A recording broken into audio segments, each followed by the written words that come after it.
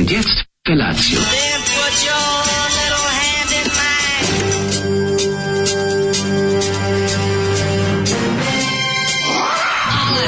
Grupa rozvojenih mladića trči po studenom vazduhu pre zore. Alarm. Ima da kane, nema problema. Svakog radnog jutra od 7 do 10. Hajde, Geri, jako se velda. Nema da prska, nema da prska.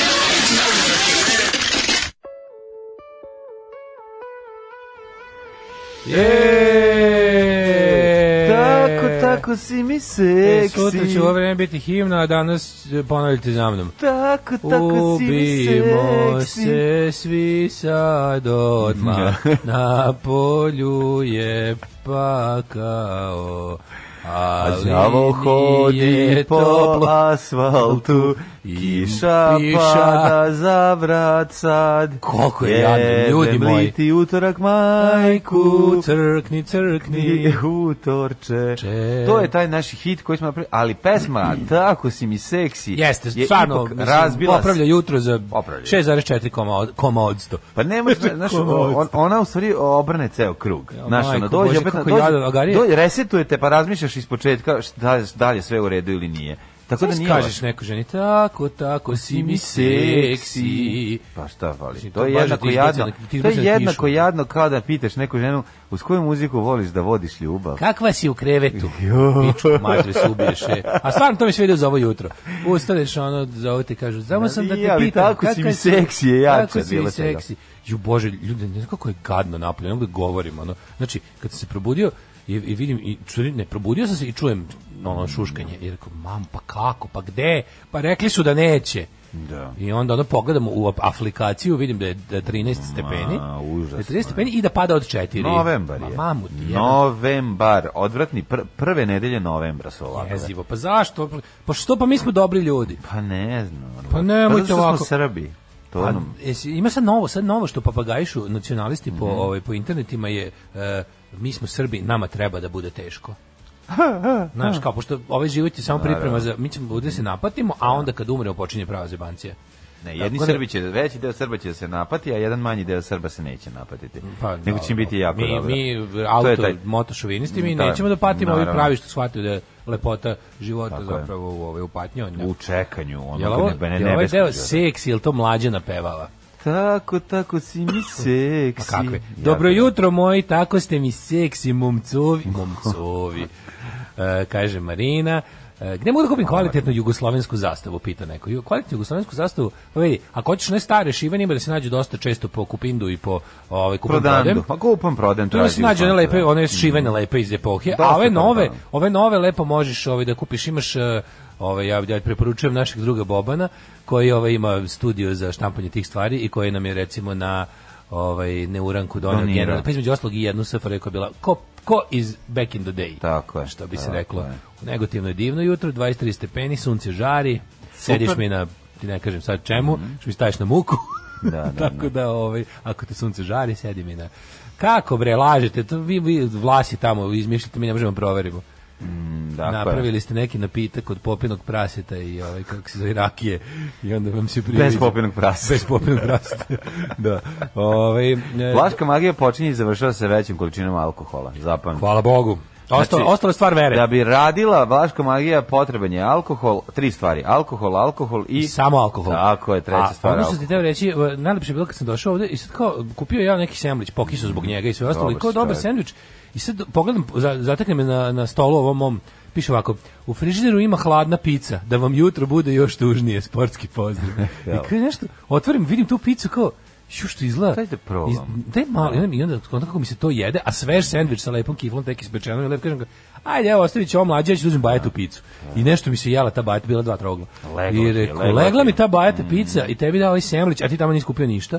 Tamo ja kupio neki kekse i mleka da pojem. Tako da meni ovaj sendvič, ovaj pekarski sendvič je stvarno meni bio sad jedini bioskop i najlepši na svetu. Sportski pozdrav, nas je lepo sportski pozdrav. Vidim da su igrali i Alojzije Stepinca, da je bilo dosta napeto, sklonio sam nažalost. Osvaja srpsku mladež. Privlači mladež.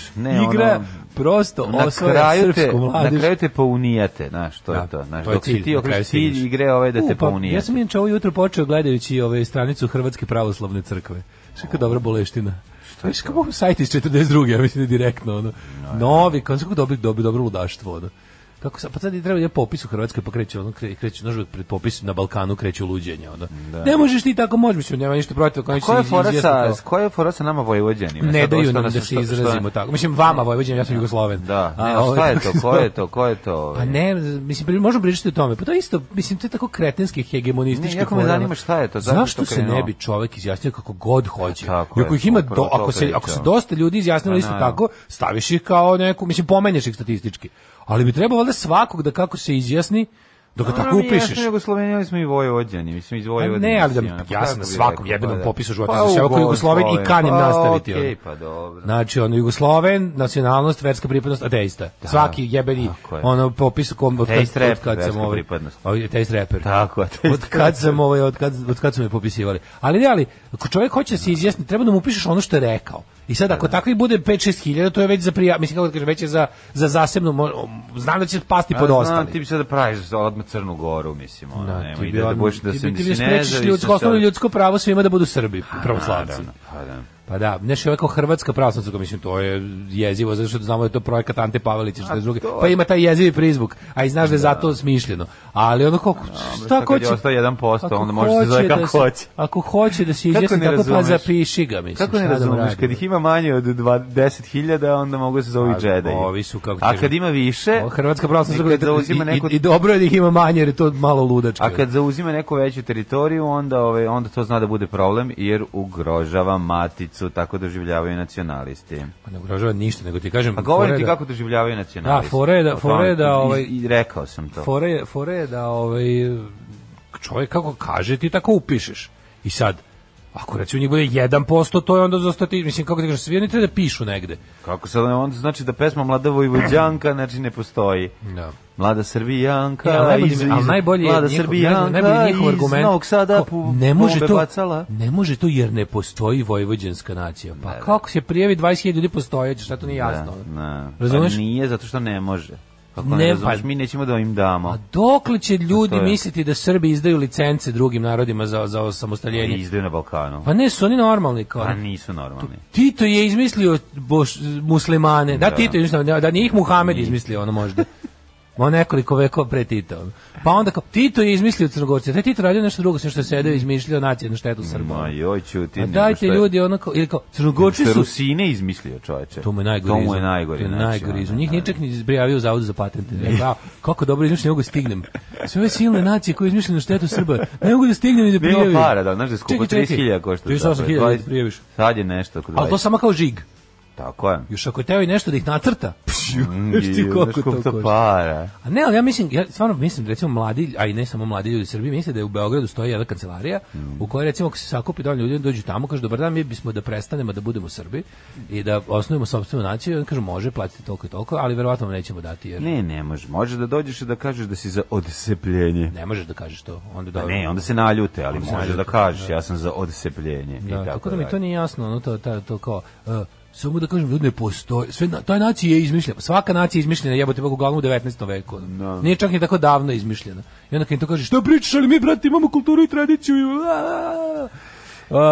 Došao je Džan Jaman, budući Sandokan u novom remake-u. To je Džan Jaman. On će glumiti Sandokana. Da. A slušaj, mi smo se juče šprdali, a on je dečko od Dileta Leote. Materi, taj čovjek je potpuno uspeo u životu. Pogledaj kakav Rabić je Sandokan. A ko će biti Marija? Pa Dileta Leota. Neće, to je u privatnom životu. Mora biti crnka nekad. Dileta Leota, čoveče. To je stvarno, to nije kulturno. Dileta Leota, to je jedna lepota. To nije u redu, ja to svaki dan po 2 minuta. Kako ne može, plava Italijanka jako dobro. Kako ti kažem, sve što ja volim. Da. Znaš šta ja volim? Dobro voliš ti Berinu Fatić, mislim.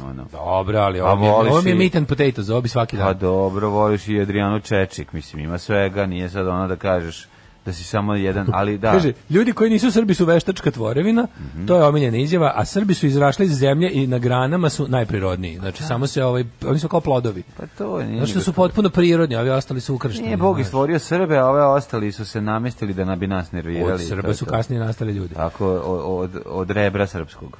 su nastali ostali. Joj, hoćemo mi pa mi je na pameti jedno kvalitetno govnarstvo koje je bilo jako aktualno dok smo praktikovali, koje su praktikovali kao klinci tokom filmskih projekcija.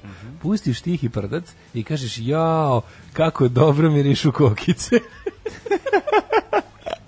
Aha, ono za privući se. Da. Pa dobro, to su kao... Jao, kako dobro. Da, to je jedan od a onda neko dobro se na nju našnjofa, još očekuje kokice, onda bude šta je ovo? Pa dobro, to je kao onaj užas, kao izvuci mi maramicu iz džepa, mislim, to je taj jednak bezobrazluk. Dobro jutro, ranilačka nacijo, mi svi koji ne postojimo. Ej vi, Jugosloveniji, nek se čuje glas, slušamo Bad Manners, je Special Bruce. Ajde, probat ćemo da se radostimo malo na silu, ajde. Ja, što ovo lepo pesma, ni kurce me nije ovo raspoložila. A, bar malo jeste. Može Bad Manners uvek. Puštate neka Judge Dredda. Puštali smo i Judge Dredda, ono Big Six, ja mislim, često puštamo. Ono. Dobro jutro, kurite drugari, jutro sam zaspao u busu i zamalo da ne stignem na posao. Ja, bože mi. Ajde, nastavite, možemo slobodno ove utoračno jutarnje i tužne ispovesti. Slobodno, istresite sve iz sebe, mislim. Ne, ovo vreme je jako. Utorak, kiša, ja hoću da podsjetim ljude da je još uvijek tehnički avgust i da je ovo najgori avgust u istoriji avgusta. Ja, danas je 31. avgust. 31. avgust, kako je sram ga bilo. Ja se ne sećam. Sram ga bre bilo. Ja se ne sećam da bio ovakav avgust. Bilo je kad se prebaci na 1. septembar, krene kiša, ali brate, ovo stvarno nema smisla. Zbog čega je ovo, šta smo mi Bogu zgrešili, kome su satani, zašto se svemir okomio na nas i tako dalje, sve ćete to saznati. Sve ćete saznati u današnjoj emisiji. Ajde slobodno, ako imate nešto jadno i tužno, sad je pravo vreme. Istresite, mislim, anonimno, ispovedite se, kažite nešto nakon da nam bude teže. Tek je 7:16, želimo recimo da do 7:28 već ovdje jedan drugo hranimo tabletama za spavanje i režemo vene dok visimo i pucamo u sebi, skačemo sa krova. Pa onda ovako... Šta kažu ljudi? Hoće li meni pustiti šupci popisivački da se izjasnim ko Bosanac, pita ženja? Naravno. Napravi tamo mitingu, čoveče, mislim. To je stvarno nije u redu. Treba da upišu čoveka na kako se izjasnio. Ako tih ljudi bude, ako je jedan, onda naravno, mislim, ako ti sad baš hoćeš, ti bi trebali rezultate popisa svakog čoveka, oni su valjda javni. Ako sam bio mali, imao sam svoj pravac, oni bili pravoslavci, a ja vojvođanac. A ja Bosanac. A ja vojvođanac. Pa da. Meni je super bilo na onome skupu gde su pevali tu pesmu. Pa Đuka peva, pa je skup negde u sred Srbije. I tada su mene, katolici su ga terali odatle. Odakle ste terali? Kad su te iz Čačka katolici terali, nema jebati. Ali skoliko oni čovječe, i ono šta lepše, znaš onako kad njih tako pijane budale, one sve oni kladionica bezvrati, oni kladionica i ovi pekara ljudi. Dry neck people. Dry neck people se, i tada su mene terali odavde. Ja, majko, mi terali ste možda u školu ili tako nešto, ili da se vakcinišeš su te terali, kao što je i trebalo, ili se okupaš. A kad su i to prestali, ono, kad te više ne teraju, ono, eto na šta liči, ono, eto na šta sve liči. Vreme je da se vrati čitanje poezije Bore Đorđevića. Oj, nemojte, mislim, jeste to vreme, jeste, prigoda, zgodna. Kaže, sinoć nisam išao na Bučke Esli na Kalemegdanu, bili su nikad bolji. Pa to je odlična priča. Evo ja u WC-u istresam upravo sve iz sebe, kao što je rekao ste, ne požurujte me. Hej dečki, kaj bu s Lojzekom? Moj djed ga čuval u zatvoru poslije rata, kad je djedica bio mlađeni policajac. Kaže, Ćelija je bila ko Hilton. Ne znam da li ima to pitanje tamo među 486 kartica, Mlađi ja smo prošli tek 20 kartica. Polako upoznajemo ga. Ali polako ga upoznaju. Vidim da su se momci iz sportskog pozdrava pridružili. Mislim da će do kraja, recimo, biće Srba katolika, biće Srba katolika, biće Hrvata pravoslavaca. I Hrvata pravoslavaca. Da kaže, evo pas na trotoaru u Negotinu leži, hvata prve sunčeve zrake, a beton jedva mlaka. Kako je to dobro, ono što Negotin ima svoju mikroklimu, mimo svega. Sve kotline imaju svoju mikroklime, to je istina. Tako je. Kako si proveo jučerašnji dan koji je čak bio lep? Pa jučerašnji dan je bio zaista dobar, mislim, imao sam finih momenata. Jedino što me strašno nerviralo, to je neadekvatnost obučenosti u nekom određenom trenutku. Juče je bilo za kratki rukavi. Bilo je za kratki rukavi u nekom trenutku, ali ja sam bio u zamahu od ranog jutra i onda sam stalno moram nešto skidam sa sebe da dodajem, pa te ovo, te ono, ali mogu ti reći da je bilo izuzetno lep jedan dan za vožnju koji sam obeležio, čak i gledajući Inside Number 9 koji sam konačno našao na HBO, znači ima na HBO, serija. Na serija možda se gleda, ono kočno, znači konačno sa dobrim prevodom da mogu da gledam. 11. sezona Walking Dead sam počeo. Jebote Bog. Što to radiš? 3 epizode sam pogledao. Što to radiš? Pa zato što je kraj, sad su najavili kraj. Kažu evo zadnja sezona, obećali su. Dobili su vidi. Predsjednik srpskog naroda, dobio sam čvrsta uveravanja da je ovo kraj. Hoće zombi pobediti na kraju. Ne znam ko će pobediti, da će se Rick Roy. Uglavnom, fore što je ovo 11. sezona. Oni njima ne daju da se oni izjasne kao zombi. Ne daju da se izjasne zombi, nego mora walkeri. Kaže, mora walkers. A sad su uvedeni i lurkers, kao band lurkers. Lurkers su zombi koji su toliko raspali da više ne mogu da hodaju. To su oni inicijalni što su, pošto ja mislim da smo u 11. godini zombi apokalipse. I sad tu ima već oni koji su prilike samo već kosturi koji leže raspadnuti u onoj nekoj masi od kože i tkiva, ali i dalje mogu da ujedu ako staneš u njih, recimo. Staneš u zombija. Ako staneš u zombija, ko zmije? Pa recimo, da. I to su lurkers, to su već oni, sad su upali neku američku vojnu bazu gde su svi bili riknuli prvog dana otprilike zombi apokalipse i onda su ovi zombi su lurkeri, da. Kaži mi jedno pitanje, me zanima, mislim, koji je ono vreme poluraspada zombija? To niko nije ustanovio. Zavisi od okolnosti, ovi što su bolje čuveni pri neko zombi u ladnim predelima, zombi duže opstane i tako. Ako čuvaju van domašaja dece na hladnom i suvom mestu, duže opstane zombi? Pa bude, mislim, kažem ti, 24 epizode su najavili za ovu, kao biće kao dupla. I treba da ide do narluk, kako neće biti jedna, biće pa što mala dete maltretirate ljudi. Taj jeben, to serija dalje ima ratings, jebote. Dalje je jedna od gledanih stvari na AMC-u. Naravno. Dalje je jedna od gledanih stvari na AMC-u. Što samo pokazuje da su ljudi uporni. Naravno. Čovjek ti je kako zove moja, bože, Senada. Da. Čovjek je veliki hajvan. Promenilo se sada. Preskupe su im ove serije, britanska kruna, te ove popucali su jako puno para. Skupa serija jako. Walking Dead jeste skupa serija, ali i nije skupo. To spada u jako skupo. Kad je inicijalno postavljeno, masovno šminkanje, masovno special effects, nije tako skupo, javite masovno šminkanje, 20 evra dobije dnevno, zombi dobije 10 evra i da jede. A nije to problem, nego materijal sami skupi, oni pravljanje ovih, znaš šta je fora, preko toga, gledaj, čitao sam dobar članak kad smo kod toga, to je interesantno. Ima da li u Washington Postu ili New York Timesu, jebili. Pozorišnih scena 48 minuta po epizodi, ali onda ima i masovki, pa 2 minute akcije. Onda ima jako skupih masovki u eksterijerima koji treba se adaptiraju, koji nisu, znaš, ima tu i matte paintinga dosta, ali je fora što kad radi ove neke, znaš šta, to sam te ti kažem, čitao sam dobar članak. 3 sezone u šumi, gde je to skupo? Čitao sam da skupo, spada u skupe serije, budžet jako velik. Pa verujem da je skupa serija. Nemaš nikoga sa A liste glumaca u seriji. Pa to je najvažnije. Pa da. Da bi serija bila jeftinija, da bi mogu da platiš honorari glumaca. Honorari glumaca. Pa čim su honorari? Za jednog Brad Pitta može dobiti 6 zombi Detroit gradova. Koji već tako izgledaju. Da, sad i rade tako da stave jednog samo glumca koji je poznat, ostalo nema ni jednog u ovoj seriji. Kako sad rade? U ovoj seriji ni glume nikad niko ko nije postao poznat zahvaljujući toj seriji. Kontaš nije bilo ono likova koje znaš sa filma, recimo sa velikog ekrana. Ali je bio dobar članak u da li Washington Timesu ili u New York, Washington Postu ili New York Timesu, o tome kako je divno kao američka, kao propali gradovi što postoje. Kako su našli svoj novi život kao scenografija za postapokaliptične filmove i serije. I kao nekada su ovakve stvari snimali u Bugarskoj i Rumuniji za male pare, a sada kao Amerika ima dovoljno industrijskih bivših centara koji su propali zbog zatvaranja fabrika i seljenja poslova u Kinu i Meksiko. Znači samo dođeš već sve natakareno i loše izgleda. Prve 2 sezone su snimane u kao predgrađima i čak i nekim delovima downtown Atlante koji izgledaju kao da je kroz njih prošla zombi apokalipsa. Pa znam, ali mislim što će reći stara detelinera. Prva i druga sezona su jako zahtevne, mislim, skupe, dobro urađene, kvalitetno napisane.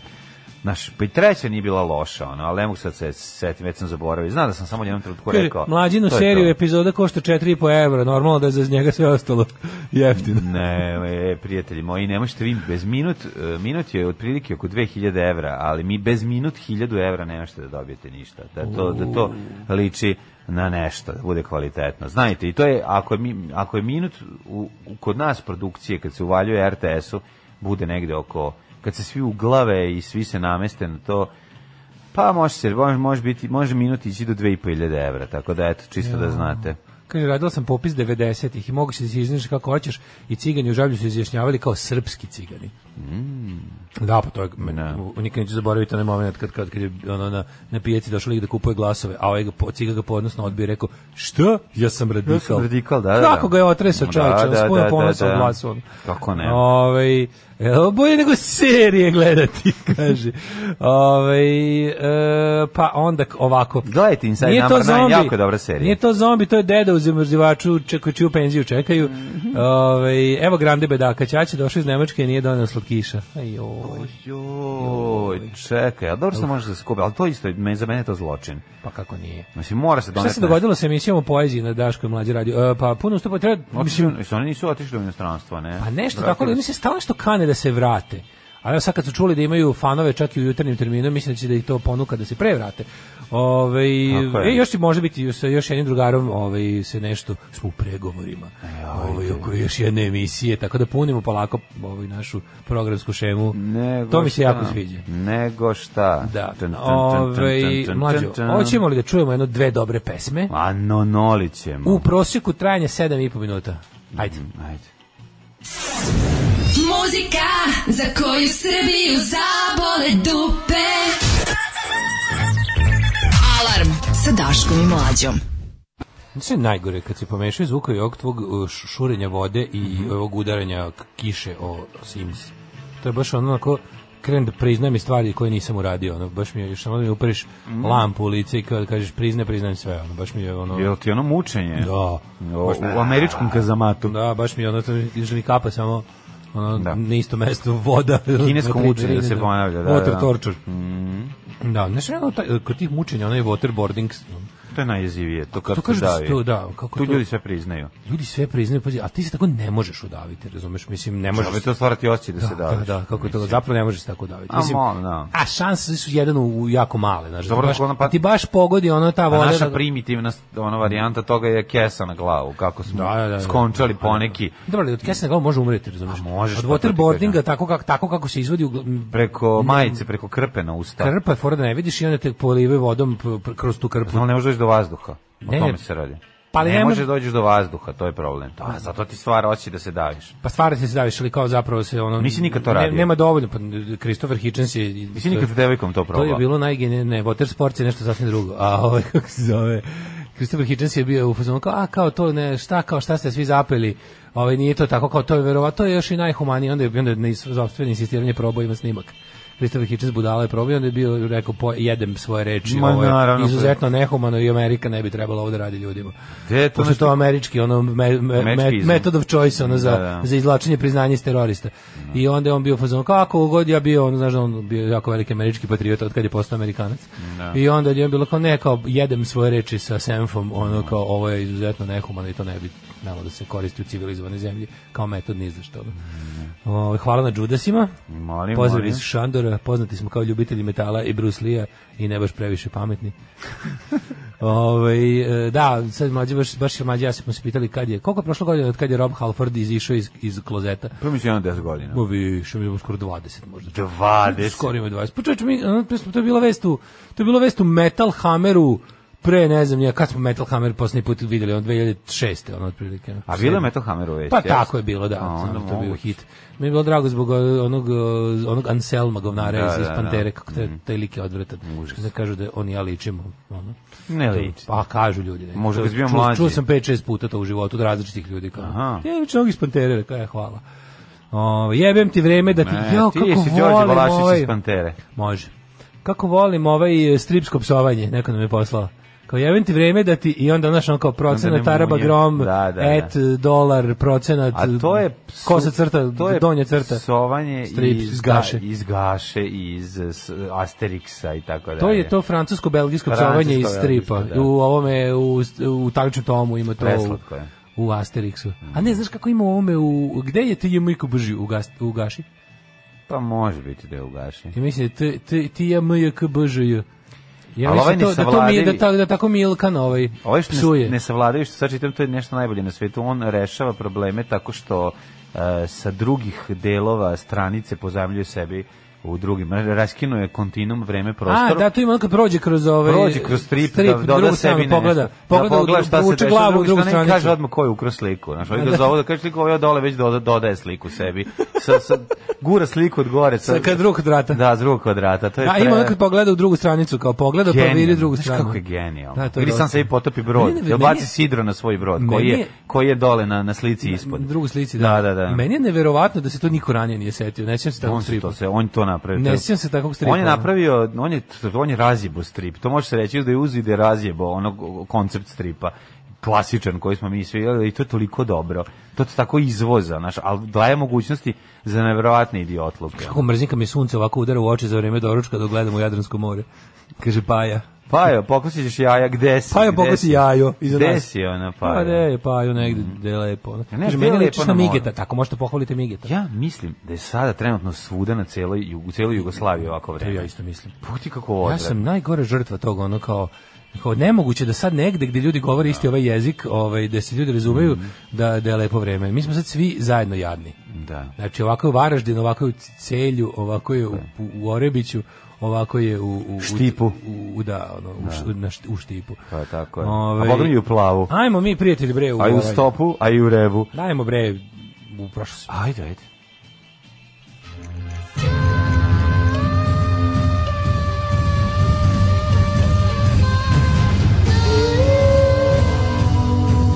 Dogodilo se na današnji dan. 17. novembar, šalim se, 31. avgust, majku moja. 17. novembar, to je grčki terorist. Tako je, 263. dan godine, do kraja godine imamo još 122 dana, zima je došla kod nas, neslana sarma. Dale, gde ćeš se Pa u Celje. Slušajte kišu. Ne mogu ljudi čuju. Možda mogu. Ne mogu. U Zlatarno Celje. Mogu. Sjetite se čovječe kako Celje jebote bilo. Znaš šta sve bilo iz Celja? Zlatarno Celje, Emo Celje, Aero Celje. Škrbate 3 ogromna giganta poslovna koje su bila svima znana, su bili iz tog malog mesta u Sloveniji. Kako je zemlja? What a country? Kakva zemlja? Kakva smo mi bili zemlja? Jebeno Celje je imalo 3 privredna giganta, ali ozbiljna. Kakva smo mi Slovenija bila zemlja? Kakva smo mi Slovenija bili? Pa nije čovječe bilo, mislim, gde, Gornji Milanovac imao posuđe i dečje novine. Malo Zrenjanin, majko. Zrenjanin. Šta ima Zrenjanin? Svi znali za Zrenjansku pivaru, za industriju mesa. Kako bi za Servo Miholj Zrenjanin? Za ulje, to ti kažem. Radijatori Zrenjanin. Oni šinovoz Zrenjanin. Kako se zove? Vozušin. Šinvoz, da, Zrenjanin. Šinbet. Ali, hoću ti kažem da Jugoslavija, neko je napravio bio na ovoj, ili to može iz nekog poslovnog rokovnika, iz tako neke tipa 89. Ono kao velika mapa Jugoslavije sa logovima preduzeća raspoređenim. Pa to ne vidiš državu od logova preduzeća, načičkano jebote. Znaš, ono kao imaš si, svaki grad si mogao znati po nečemu, ja sam ih tako i znao zapravo. Znaš, on kao Maribor, tovarna, tam jebi ga. Znaš, kažeš neki grad, ja znam odatle šta ima, šta se tamo proizvodi. Mostar, Socko. Socko Mostar. Pa ne, Mostar pravi avioni, jebote, Socko Mostar, ozbiljno. Socko Mostar. Firme koje su zapošljavale 1000 ljudi nisu ni računate kao. To je malo, što je bilo malo, to je bilo mala preduzeća. Tu ni radnički savjet ne možeš formirati koliko je to malo. Ali ne, hoću ti kažem, znaš, svako je mogu da zna da upoznaš zemlju po tome, imaš nešto, kupiš u prodavnici nešto, prvo domaći. Kupiš nešto, pročitaš odakle, ili dopadne ti se čokolada, keks, bilo šta, šampon, zapamtiš da je biser iz Kumana, da je Jaka Radović, Ilirija Vedrog. Šta ti se dopalo od bisera iz Kumana? Pa, ali zapamtio si, makar si ga zapamtio po tome što ti se nije dopalo. Da. Ali ga, naš Kopriva jebi, fucking Kopriva, to je pravio biser Kumana.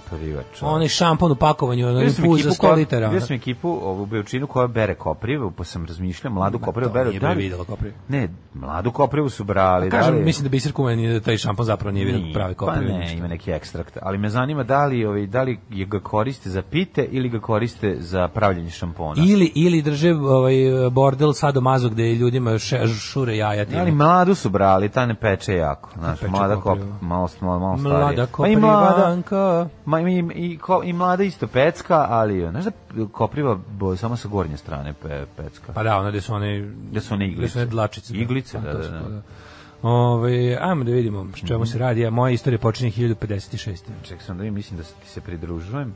Tako je, izvolite kolega. Nakon iznenadne bolesti par dana ranije vizantijska carica Teodora umrla bez naslednika. Čime je uzumrla makedonska dinastija? Tako je, nema više makedonske dinastije od 1056. I tada, brate, nema Makedonici, brate, Makedonci to su u Srbiji, ovi, brate, južni. Brate, da. Možemo bacimo čuveni fazon. Nemoj, molim te, nemoj. Dobro, zato što, znam zašto sam ovo rekao. Pa dobro, ja sam zato što su indeksi. Ja sam se ponovo, juče, u naletu kretenluka, sam shvatio da sam preslušao sve ono žarke Puhovske sa interneta, gde ne priča baš na dnevno političke teme, nego neka predavanja njegova. Onda sam bio u fazonu, izletalo mi u Related Videos opet 100 milioniti put audio kaseta Jugoslaviju adio od indeksovaca. Ja sam to pustio i zaspo za 2 minuta. Dok smo stigli, dok dođe lažem alasi kod majoneza Drndovšeka, ja sam već bio u komi. 1290. Kralj Edvard I nema Kazoruk i objavio je proklamaciju progonu Jevreja iz Engleske. 2 dana ranije shvatio da im je duže neke pare. Ne može da vrati. Da. Kad je shvatio koliko je pozajmio, ajmo svi. Pa znate su oni ubili Hrista. Da, to se sete svaki put. Da li kad je kuga, da li kad pozajme pare, da li kad... Uglavnom kad pozajme pare. Da, uglavnom, da. 1862. na Zagrebački zapadni kolodvor iz Zidanog mosta stigla je prva lokomotiva. Okupio se cijeli grad kako bi video tu zadimljenu kočiju koja se kreće bez konja. 1876. U knjizi Povijest željeznice britanski istoričar Reginald Ravis navodi. Bio je to veličanstven dan. U moru pare pojavio se gvozdeni željezni konj. Ljudi su vriskali, neki su se bacali sa strane, a neki su zvali Gospoda i Mariju. Govori Mladen Urdarević sa povijesnog sveučilišta u Zidanom mostu. 1876. dvorska klika smenila je turskog sultana Murata V pod izgovorom da je lud. Nekoliko mjeseci nakon što je došao na vlast i doveo na presto njegovog brata Abdula Hamida II. Đuganija. 1887. Osnovan je Streljački savez Srbije. 36 godina posle formiranja prve streljačke družine. Da. Čekaj. Aha, Savez družina. Savez 1909. postao član Međunarodne streljačke unije, a strelci iz Srbije se prvi put učestvovali u međunarodnom takmičenju u Londonu i Hamburgu. Da li ti znaš da je novosadska streljačka družina iz 18. veka? Znam kako ne. 1700 neki. Znam. Novosadski seljački klub.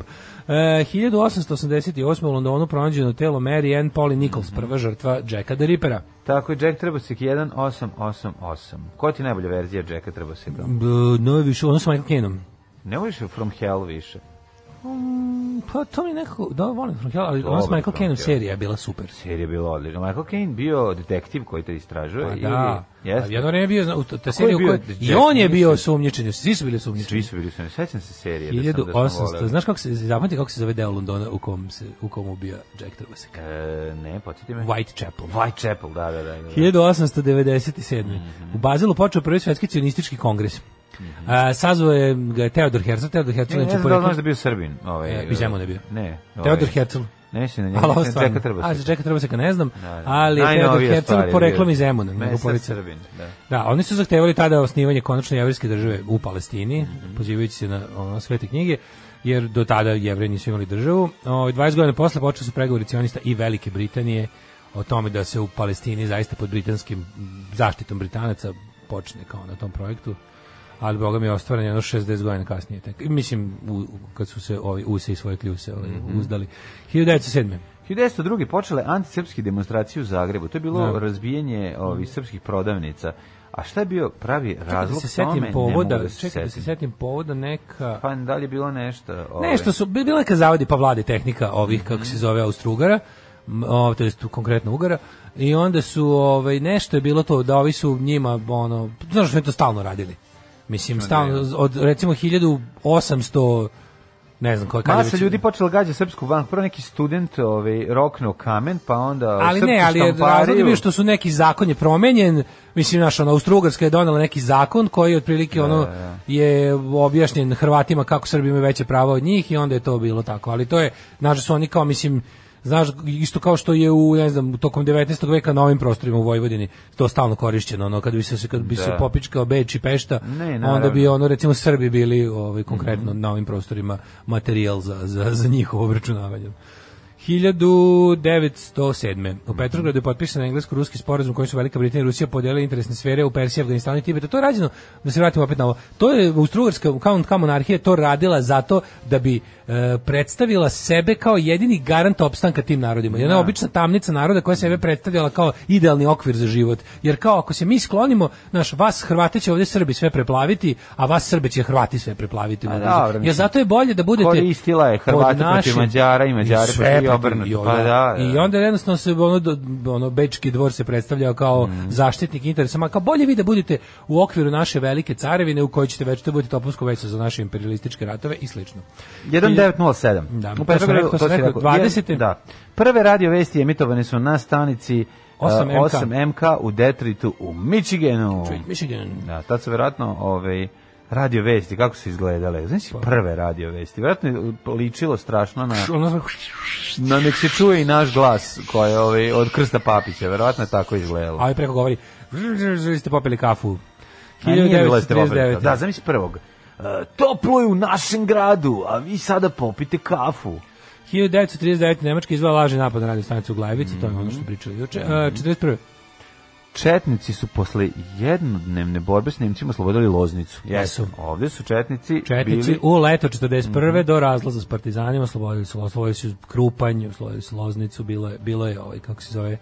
Bili su i oni u jednom momentu pisane povijesti. Na pravoj strani. Korisni. 1944. O više o tome govori Dasko Milinović sa sveučilišta u Banatiću. U Banatiću. Da. Što reći, te godine četnici jesu bili antiokupatorske trupe, no već od studenog 1941. sklapaju sporazume s Njemcima u borbi protiv komunističkih. Hajmo govoriti onda od avgusta, od kolovoza do studenog i predstaviti to celokupnom istorijom.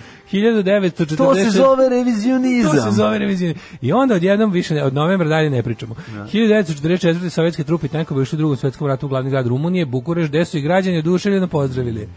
Kao što su oduševljeno pozdravili 4 godine ranije nekog drugog. 46.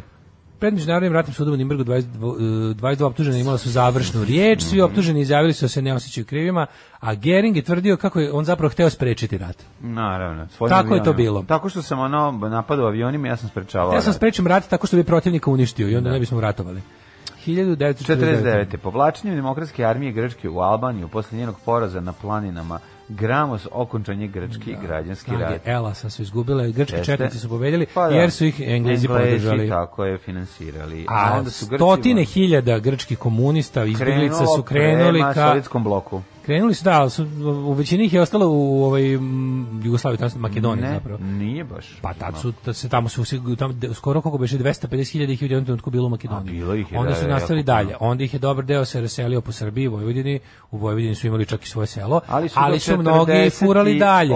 Jer je najluđe od svega, zemlja koja ih je primila i lidera koji je doneo odluku da ih se sve prihvati, su proglasili izdajicom komunizma 48 i svrstali se na stranu Staljina. Pa to ti kažem, problem je što oni jesu bili svrstani najveći deo njih na stranu Staljina i onda su nastavili putem Mađarske, Čehoslovačke, tako da je dijaspora grčka bila dosta velika. Najnerealnijih razgovora koji sam imao je bila svađa sa Grkom, vlasnikom kafića u Düsseldorfu, Matorac, s kojim sam se svađao, kojim je pljuvo Tita tamo i tvrdio je da je Staljin bog otac i znači jedan ludi Kostas koji drži jednu jako onako, znači kafanu, kako kad su oni naši filmovi o gastarbajterima iz 70-ih i 80-ih, pa kad prikazuju kao neko kao naše gasto su u nekoj kafani u Nemačkoj, to je ta kafana. Da. Znači bukvalno nema ništa na zidovima. Da, one nakon baš tako. Sve svedeno. Lik i dalje drži takvu kafanu. Da li živi još uvijek, nemam pojma. 1000 otprilike zahtevaju da se odreknem Tita da bi mi sipao novo pivo. Znaš da u Solunu imaš recimo češku prodavnicu. Zato što jako puno Grka koji su se vratili su bili odrasli. A navikli su na češki kao. A navikli su i onda tamo možeš da kupuješ sve što ti treba i ljudi kupuju malo, zato što je puno njih se vratilo u Solun, recimo. 1957. Malezija je dobila neovisnost od Velike Britanije. Trinidad i Tobago postali nezavisna država u okviru britanskog Commonwealtha. U Rodeziji pobedila stranka premijera Iana D. Smitha. Mislim, to su bili kako se kaže, mock elections, da je kao belačka manjina samo imala pravo kandidovanja. No, 3 godine kasnije je to sve popravljeno revolucijom. Slušaj, 2003. Znaš što ima između? Ajde. Pa ima da Tito otišao u Kinu prvo posle 77. Nisam to ja vidio ništa. Moj ćaći išao s njime. 1980. poljski radnik. Počeo bio s Titom. Počeo bio onaj Tonac. Išli s njime, išli se tada u Kino i išli se u Severnu Koreju. Pa to je tad. To je ta turneja, da. 1980. poljski radnički lideri potpisali su nakon dvomesečnog štrajka sporazum s vladom o pravu na štrajk i priznanju solidarnošći sindikata. Poljska postala prva zemlja sovjetskog bloka u kojoj je dozvoljen rad sindikatu. 83. u Manili sahranjen vođa filipinske opozicije Benigno Aquino. Kaži mi šta je Manila još? Manila je štranjka ili ti konopac od najlona kojim se može vezati nešto u vinogradu, recimo. Da, dobro. Onda 86. sovjetski putnički brod Admiral Nahimov potonuo u Crnom moru. 423 osobe je poginulo. Užas. Uzbekistan i Kirgistan proglasili nezavisnost 91. Trupe bivše SS, formalno okučale poluvekovno vojno otišli. prisustvo u istočnoj Nemačkoj i na Baltiku. Da, to je jako interesantno da su, znači ti si imao ujedinjenje Nemačke formalno je bilo, ja mislim, 90. 89. su ljudi počeli da slobodno da prelaze iz istočnog i zapad i Berlin, i obrnuto, ako su baš hteli, ali trupe su čučale tamo do 94. Na primjer, iz Mađarske su sovjetske trupe otišle 91. jer sam bukvalno ušao u njihovu bazu pored Balatona, bukvalno 7 dana, ako što su oni otišli. Još je bilo znaš kako nepočišćeno je bilo, to je bilo potpuno suludo. Igrali smo se tamo, znači sve bilo nešto kao to je bila zabranjena zona, nije se moglo prići na kilometar od toga da je ono kao i odjednom samo sve tako postalo kao zabavni park ljudima. Ono sve bilo tako samo otvoreno, oni su otišli, ostavili ono još da se kuva, još džezba bila na ringli. 2003. stravično nevreme pogodilo Zrenjanin i pričinilo ogromnu materijalnu štetu, porođeno više desetina osoba 2003. godine kada je Zrenjanin još imao vodu za piće. Pa je li imao vodu? Imao 2004. Od 2004. kao zvanično nije za piće, pitanje koliko ona nije bilo. Njima koštunica za vodu. 2005. u stampedu na mostu Al-Alman u Bagdatu poginulo 1200 osoba. Majko moja. Svakog prokletog radnog jutra od 7 do 10. Alarm sa Mlađom i Daškom. Jovo Grmljavina u 7.54. Johnny Thunders, čekaj da mi ima neki poruk, ja se zablastu tu nešto u mog najboljeg prijatelja telefona. Kaže ovako, Daško, ličiš na Ogi s Pantere. Gledajte prugraso. Srem shit. Pa onda kaže, u Omišu sije sunce, mada su Omiš, i ostala sela. Mada su ovdje najavili kišu za popodne. U Omišu probao si kišu. Da. U Pazovi je ok vreme, izveštava dopisnik Ženja. Ako neko slučajno nije do sad bilo jasno zašto je utorak najgrozniji dan u sedmici, danas mu je sasvim jasno zašto. Mrzim kišu, mrzim utorak, dobro je rano. Ja na ovoj novoj u zagradi jedine aplikacije ne mogu da vas slušam. To je Android aplikacija Srkijeva koja je high maintenance. Radi Srki. U svakom, at any given moment, Srki radi na aplikaciji. Tako je, to zapamtite. Srki ljudski oktopod. Vidite ovako, ljudski oktopod radi 16 stvari. Postoji ova neljudska naša robotska aplikacija za nas bogate koju je napravio Marko za iOS i ona je jednom napravljena i radi. To je antisrpska i bezdušna. To je bezdušna. To je bezdušna, to instaliraš i radi jednostavno. A ima i ova s dušom kao Moskvić, da stalno ležiš nešto ispod nje, da zatežeš, stalno ti prsne ulje u facu i tako. Pod zastavom Muhameda. Čačkaš i kad radi i ostalo, razumiješ? Jednostavno, to je aplikacija života. To je aplikacija sa šrafcigerom u vetru. To je aplikacija života i ona ima dušu, za razliku od ove jabučarske, ove bezdušne. Šrafciger u prozoru aplikacija koju ja pozdravljam. Treba nešto da ponovimo. Srki rekao da mu treba nešto da mu se obnovi sertifikat da može da stavi nazad u Google prodavnicu kad je napravi. Kaže, nisam čuo dosta komentari sred ulice Narodnog fronta ofarbano u bojama srpske zastave, jezivo, kakva samovolja. Niko nije spreman da stane na put tom vandalizmu koji traje već danima. Kao da živimo u Islamabudu, ono je jebeno jezivo, juče sam prošao. Nisam to vidio, Ti nisi vidio to? Znači ovako, Narodnog fronta i Ive Andrića, svaki jebeni komad zgrade, svi oni cigleni zid, svaki deo javnog zida ti je ofarban u srpsku zastavu. Znači, šta mogu da vam kažem osim da ovako, znači kupite crveni sprej Montana, znači ovo je malo je bolje sprej, nemojte neki Enda Color i sada toga, kupite, dajte 200 dinara više, uzmite Montana Color i na svaki 10 metara opečite po petokraku na plavo polje. To je jedino što mi pada na pamet. A pa to će ostati onda pravi jugoslovenska zastava. Srbija. Čisto da ono je lepo, kako da kažem, mislim da je jedan kompromis. Imate lepo srpsku zastavu, ali imate zastavu Socijalističke Republike Srbije, da se i mi koji smo živjeli u toj zemlji veselimo. Mislim šta da radi, to sve inače to plaćaju, to Srpska napredna stranka plaća lokalnim klincima i navijačima da to rade. I imamo sreće što nisu pola srpsko, a pola ruske imperijalne, to je sledeći korak. Ima jedne. Znači kad ovo dopustimo, ima jedna crno-žuta sa onom... to je ruska imperijalna zastava. To je tamo sa onim ruskim krstom na sredini. Pola je ovo, da. To nisam, to je ruska imperijalna zastava. To je ruska imperijalna zastava. To je želja naša da budemo deo ruske imperije. Tako da, mislim, kako da vam kažem, sve što u javnom prostoru... Fašizam u javnom prostoru je fašizam u državi. Onaj ko kontroliše ulicu, taj kontroliše sve. Nemojte imati iluzije. Znači, Orwell je lepo rekao, Winston Smith koji misli da je u glavi slobodan u porobljenoj zemlji, u jednom trenutku shvata. Ne može. Sloboda je ili sloboda, ne može da postoji samo u glavi čoveka.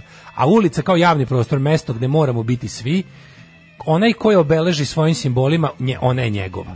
Jer to je više nego jasno. Dokle god ti simboli ne budu uništavani, odnosno dok se ne pokaže opozicija takvim simbolima, znači će da prostor pripada određenoj političkoj grupi ljudi, u našem slučaju nacionalistima i fašistima.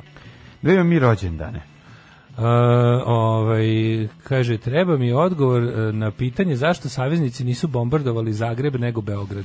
Pa zato što je u Beogradu bilo mnogo više nemačkih trupa za početak, zašto je Beograd bio važan za napredovanje saveznika, za Zagreb nije bio strateški važan, nije bilo čvorište pruga, nije bilo, kako se zove, nije bilo velikih nemačkih garnizona, nije bilo nije bilo šta da se uništi, nisu se gradovi bombardovali radi bombardovanja, nego su se bombardovali da bi se sprečila nemačka vojna mašinerija koja u Zagrebu nije bila ni izblizu kao u Beogradu.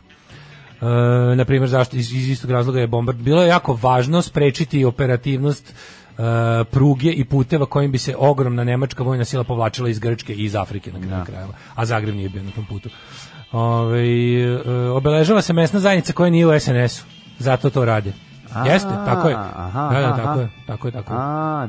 Da, više ima smisla. Ne, to jeste to, zato su ih sad kaznili. Znači vi morate da znate da imamo sad ko ima muda sad to da prekreći. Da. Ne, to prekreći, treba samo uništavati. Znači, nemamo mi para niti ono kao nemamo mi njihove pare i njihovo ljudstvo, ali mislim, svako ima sprej i mrak. Može se ugoditi. Svako ima sprej i mrak, jebik. Jeste li otpratili vez da poštanski radnici dobijaju nove odežde? Koliko čujem, biće neke crvene boje, valjda da se lakše uoče u interijeru kafane. Ne znam, šta neće biti žuto-plavo više pošta?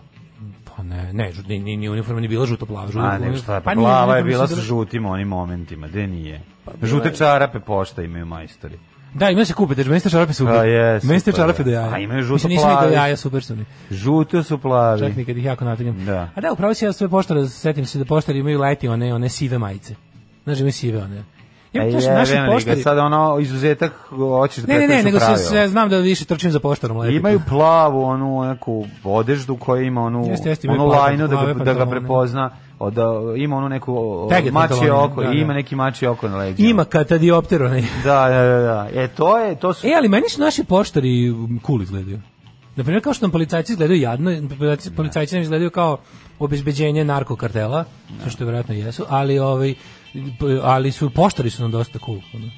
Pa ne znam, baš da izgledaju cool, ne izgledaju. Oni izgledaju, poštarska uniforma nam je lepo. I oni dostavljači Posta Ekspresa kad se iscimaju da stave nešto od uniforme. Nisam ih nešto video da su... Pa cool, su imane žute biciklove, mislim. Evo. Ko ima bicikl? Žut, da, uglavnom ja vidim poštara kako guli cipe. Znaš koja je fora, što poštari koji rade po zgradama, njima se ne isplati da voze bicikl, jer su manje više dobiju mali reon da idu više liftom i stepeništem nego asfaltom. A ovi što rade ove delove grada gde su kuće imaju bajseve. U ovom našem kraju ima poštare na bajsu. Ne, vidio sam. Jutro sam ga vidio. Ima žuti bajseve. To je to, crvene petokrake i udri. Jači su mnogo i ne možemo da idemo da ih prekrečavamo, ali po petokraka na svakih 10-15 metara je dobro za početak. Samo ljudi, mislim, kako da vam kažem, ne treba tu ne znam kakva hrabrost. Okej, naravno ne možeš da uradiš sve bela dana, jer ćeš na kraju imati posla i s policijom. Ali noću možeš, brate. Tako da znači, kako da vam kažem, svaki taj Ratko Mladić, svaki taj četnik, svaki taj ratni zločinac, svaki taj njihov koljač, svaki taj njihov mrtvi deda će u mantiji će stajati svugde gde ga neko ne dotera, razumeš? Znači tamo gde ga ono središ, tamo ga neće biti. Sad ne moraš da se pohvališ time. Jebi ga, mislim kao mi smo ilegala, mi smo teška manjina i moramo tako i da delujemo. Jebi ga, delujemo noću kao partizani. 1811. rođen je Teofil Gautier, francuski književnik. Daško, šta si čitao od Gautiera? Šta sam ja čitao od Gautiera? Pa recimo Jean-Paul, ako se setiš, pa Gautier Fat Kimbra. Fat Kimbra pa si čitao, da te pitam. Pa znači, mislim, kako ti kažem, mislim. Koja je čuo najveći hit? Ti mene pitaš. Koja je najpoznatija poema Fata Kimbre i Gautiera? Someone that I used to blow. Tako je. On je vozio Fat Kimbra još kad se nije smelo. Fat Kimbra, jedan od boljih automobila. 1870. Marija Montessori, italijanska lekarka i pedagoškinja. Borkinjenja za ženska pravkinjenja. Jel znaš da je? Kako ne znam kinjenja. Velika žena koja se izboravala da djeca ne rade kao djeca, nego kada odrastu i da im detinjstvo traje duže. Kaže, mural Mladića u Njegoševoj Beogradu čuvaju noću, imaju i smene. Jebi ga, jednom će biti smena straže. Preporučam i pušku za paintball kao metod za borbu protiv neželjenih simbola po zidovima. Rokanje murala iz kola. Da, drive-by takozvani. Pa kaže ovako, čekaj, nešto interesantno sam pročitao. Prolazim pored Novog Sada, vozim sa toplog juga ka hladnom Germanistanu. Leto je gotovo, jedina uteha mi je što slušam moju omiljenu emisiju Dragana i Gorica. kaže Denis. A Denis, nekako možeš se potpišeš na kraju i da ne očekuješ da mi tvoje ime ne iskoristimo, da ti šuknemo nazad. Da ti šuknemo nazad. Evo ja ću reći Denis napas. Da. Nećemo se našaliti Denise, zato što je to, ja znam da je da je to fazon od koliko te ona već otpadaju ti uši, koliko te nervira. Naravno, da vidimo mi mladi, mi rođeni nismo ni krenuli. Da. Gaj Julije, Cezar. A od onog fazona Enis i Urac verovatno ti se povraća. Da. 12. godine rođen Gaj Julije Cezar Germanik, poznatiji pod nadimkom Caligula. Caligula, film gledajte kad stignete. Si gledao? Kako nisam gledao? Helen Mirren u ulozi života. Kako je dobro. Sa ludim Malcolmom McDowellom. Da. Ali uzmite onu verziju, onu uncut verziju. Morate uncut verziju uzeti, a ne ovu što je prikazana čak i na festu. Jesi čitao nekad banatski časopis za mlade uncut? Uncut, da. Uvijek dobri disko. Da, bili dobri uncut uvijek, da. 1837. rođen Jean-Marie Edouard Stefan, francuski astronom, Ante Bianchini, liječnik i političar. Mogu ja da kažem Dušana Matića, 1898. pesnik, mislilac, eseista i prevodilac. Hvala ti, čovječe. Wilhelmina, prva holandska kraljica. Zlatka Radica, operetna pjevačica, 1904. Zlatka Radica, moja omiljena drugarica. Altiero Spinelli, italijanski političar i politički teoretičar. James Coburn, 28. američki glumac. Kakva faca. James fucking Coburn. On i Steve McQueen. Pa šta ćete više u životu? Zašto više mi stari kukači? Zašto nema više takvih faca? Ja bi tražio još Paula Newmana, Michael Caine-a. Može biti Paula Newmana. Pa daj mi bar polovinu. Paula Newmana može dobiti. Ali definitivno si u pravu. Zašto više nema takvih likova? Zašto nema tih larger than life likova, tih bitangi? Ne može, jednostavno, to je jedno vreme rodilo te ljude. Znaš, ti ljudi su rođeni u nemaštini da bi na kraju završili u maštini. I ljudi su prošli najvažniji formativni događaj našeg sveta. Drugi svjetski rat. A to je drugi svjetski rat. Najbolji događaj u istoriji. Tako je. 1938. Martin Bell, britanski novinar i političar. Vidio sam spomenik Lee Marvina, juče mi je iskočio i onda vidiš da je on u stvari bio marinac. On je bio Sarge. Pa, da. 1945. Van Morrison. Kako glumi tako dobro? Pa ne glumi. Samo dođe, upali se kamera i to je on. Pa onda. A naš drug, kako se zove, Čatova zemlja. Charles Bučinski. On je bio rear gunner na ovome. Da, bre, čovjek je jednostavno. B24. Svi izranjavani, čovječe. Jesi ti nekad video od naš glumca Odija Marfija, onog starog hollywoodskog glumca? Odi Marfi je ubio, sam zaustavio napredovanje nemačke divizije, otprilike. Pročitajte na Wikipediji o Odiju Marfiju. Odi Marfi je imao postraumatski sindrom. A to je kako nije imao kad sam zadržao 400 vojnika dok nije došla pomoć. Pucuje se mi sa onog mounted tanka, da je ubio nešto 200 Nemaca. Što ne, ljudi, to je ono što Bata Živinović u filmu nije uspeo da uradi. To je ono što u filmu kažete, znači čovek koji je bio poznati veliki hollywoodski glumac je u Drugom svjetskom ratu uradio, nađite to na Wikipediji, nećete verovati. Šta je čovek uradio? 55. Zele Lipovača. Sed Zele Lipovača. Gitarista i može se reći idejni tvorac divljih jagona. Znaš kako se to kaže? On jeste idejni. Znaš kako se to kaže? Kratko, da ne bi dobio batinu u Bosni. Najbolji gitarista na svetu svih vremena. Samo to kažeš. Ja moram reći za Lipovaču da on jeste jedan ozbiljan gitarista. To ti kažem, samo to kažeš. Ne praviš se pametan. To kažeš i prođeš bez povreda. Zna napraviti hita, pa to. To kažeš ti posle kad dođeš kući, kažeš jeste kurac bolji Steve Vai ili ko već. Ali tamo dok si dobro, dok si tamo on je Steve Vai. Tako je. Tonino Picula 61. Nikola Grujevski 70. Pa onda Chris Tucker, američki glumac 72. Što si Richard Gere preskočio? Što si Van Morrisona preskočio? Ja ga nisam. Što si, jesi rekao Van Morrisona? Jesam. Dobro. Ali nisam Richard Gere. U ovoj promenadi se otvorio Richard Gere. Ja sad kažem, mene nervira Richard Gere. A ne znam da ti objasnim, u principu da, i znam da bi trebalo da me nervira, ali jebi ga, ja volim Oficira u Gentlemanu. Pa volim ja taj film, ali generalno kako sam stariji me nervira, ne znam zašto. Znam, zato što je on jebi ga otrov za žene, a to smo ti ja to pokušavam da budem ceo život. Pa onda ovako, za sad smo uspeli da budemo baš otrov, ali recimo možemo stomak da je pokvarimo. A vi ga treba da odeš u radnu organizaciju i da kod struga mašine pokupiš Slavicu koja je baš krenula da radi. Ispred svih njenih prijateljica. A ti za nezno s mandolinom. A nema više radnih organizacija.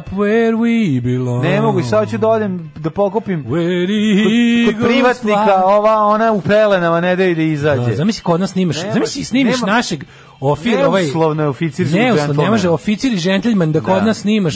Znači sad ja kao glumim Richarda Gira u iz Vojne akademije dolazim, ona uniforma prvo jadna. Prvo ona u čemu ulazi Richard Giros i u čemu bi ja ulazio, to su dupe i oko. Znači ja ulazim u ovoj našoj mladićevci. U ovoj našoj seljačkoj mladićevci ulazim, ono kaže evo ga došao da premeri ono vašar.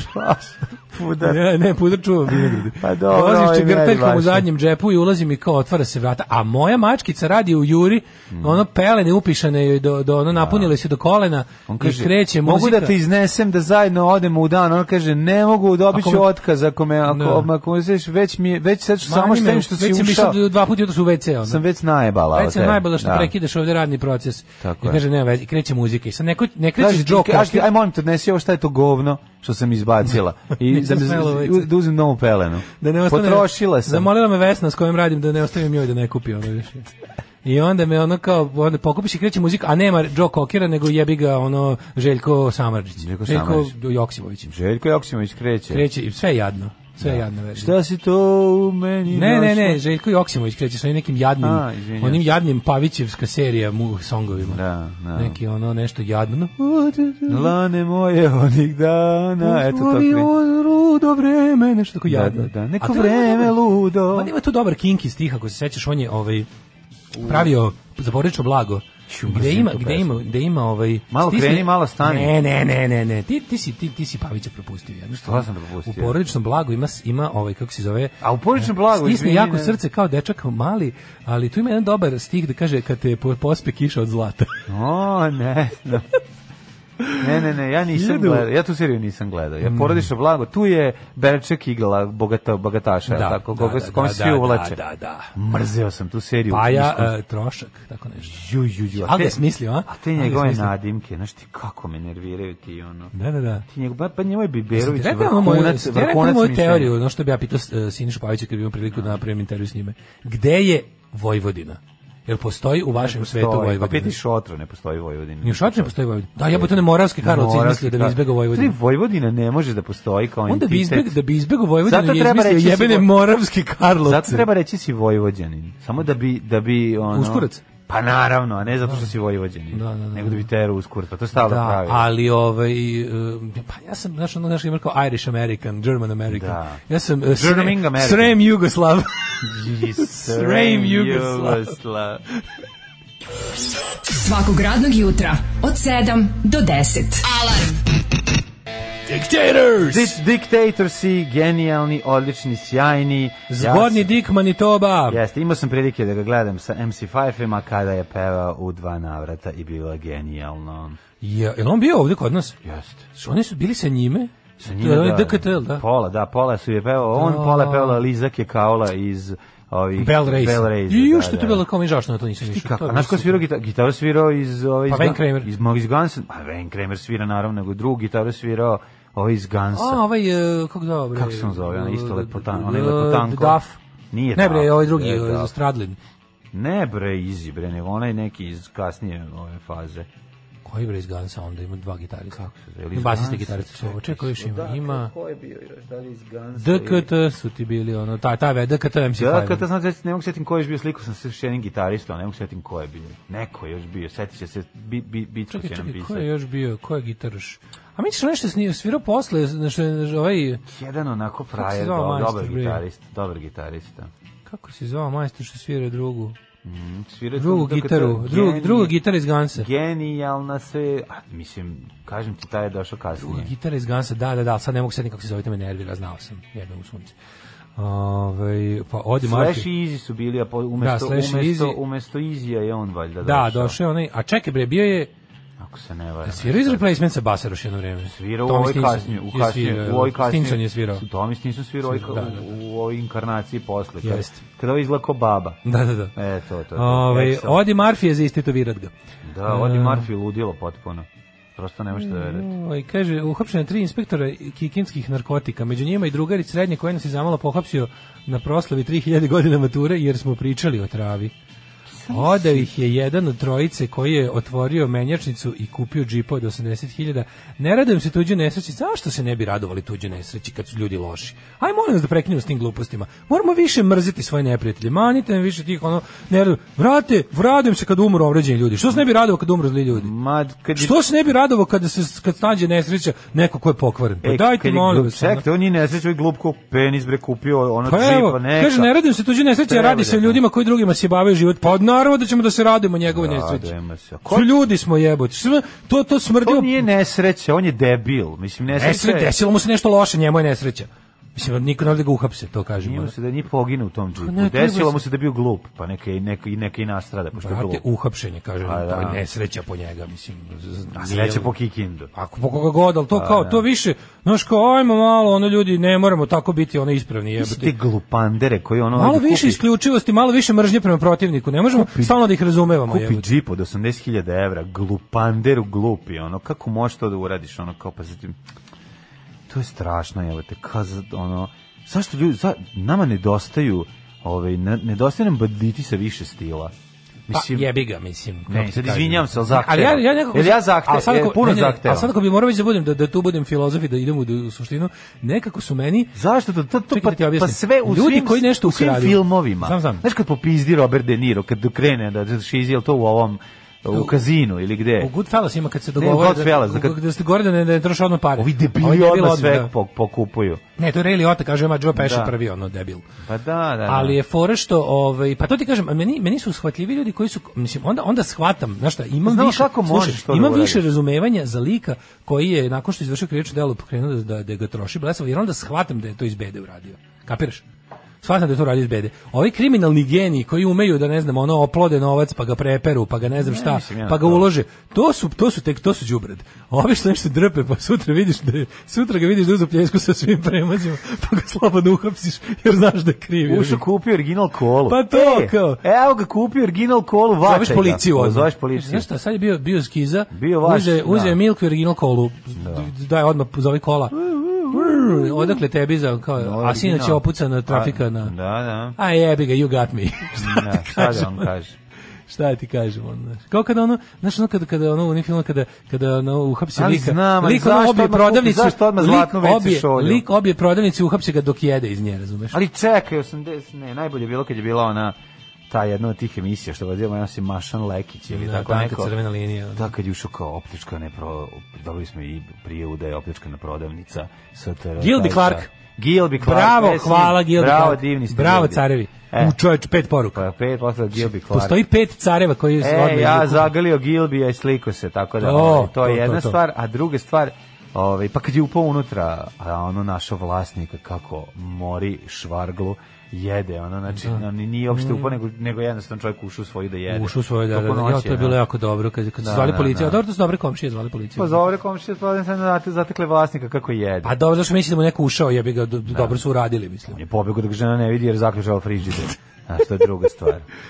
A bolje da ste me sa švalerkom uvatili nego što sad ovde razvaljujemo švagu. Daj ti meni da vidimo kako se zove... Vremenski prilike. Ne, meni nije jasno kako možeš da kupiš auto od 80.000 evra. Mislim kao, kad imaš milion je. Pa znam, ali ne možeš, pa ne kupiš. Ne kupiš, jednostavno, to se, mislim, kupi novo auto, reci da ste štedjeli, svi slaži, kupi auto od 11-12.000 evra, moći ćeš da prevariš, da si pozajmio od nekog rođaka. Ja imam sve pare na svetu, da sam kao jako bogat, ja bih u životu ja bih želeo da imam onaj Mustang Bullet i to je to. A mislim, on nije tako skup. On košta koliko je? 20-30.000. Pa kao košta kao i neki baš dobar Volkswagen. Znam i to je puno, ne može... Ne za Pandura, pa Pandur nikad ne bi bio u životu, ali... Pa ne govoriš to, nego... Da sam najbogatiji na svijetu, da imam pare Billa Gatesa, opet bi kupio taj auto, ne bi kupio džip od 100.000, razumiješ? Pa dobro, ne znaš to. Ma to znam, su druge stvari. A otkud znam? Ne zanima. Kupiš džip od Joe Stramera. Imao bi ja idiotske... Da.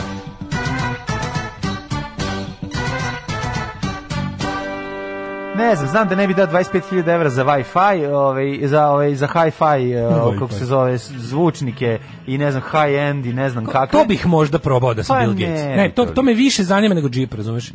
Znaš, kao kad bi već morao da imam bi dobrog maranca, kupio bi kvalitetne JBL-ove ili neke skupe. Da imam ekscentrično glupetanje, pre bi išlo u ulaganje u hi-fi opremu nego u Pa zavrlo završiš sve sa 5.000 evra. Ne, imam ja svoje gluposti. Pa znaš kupiti za 25.000 evra. Pričam ti o tome da... Mlađo, da imam pare Billa Gatesa, ne bi se setio da kupim džipa, a setio bi se da probam. Znam, ali ima neko drugi kome su mnogo važnije te, pa bi pomogao. Zar ne? Pa dobro, ali govorim o parama Billa Gatesa, znači to se ne može potrošiti. Ne onda kao, a taj džip ne bi kupio zato što se ne bi setio.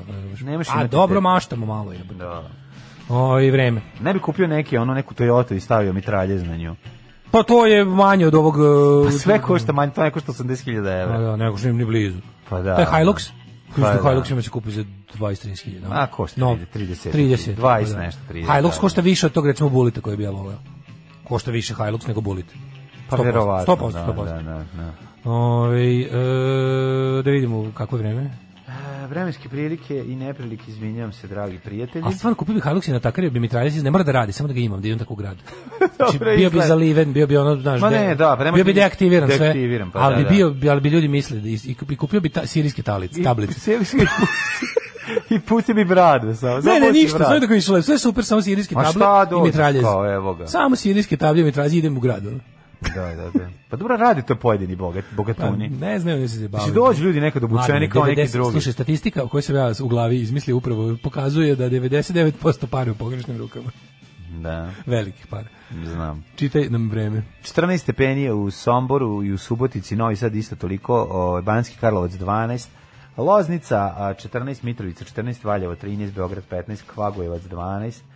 Što se tiče vjemenskih prilika, za Smederevsku Palanku je 10, Veliko Gradište 10, Blacktop 12 i tako dalje. Neđutajn 16, kako je lago nas je u pesmi, lago nas je u poruci u Negotivnoj, malo te isto koji je ovde.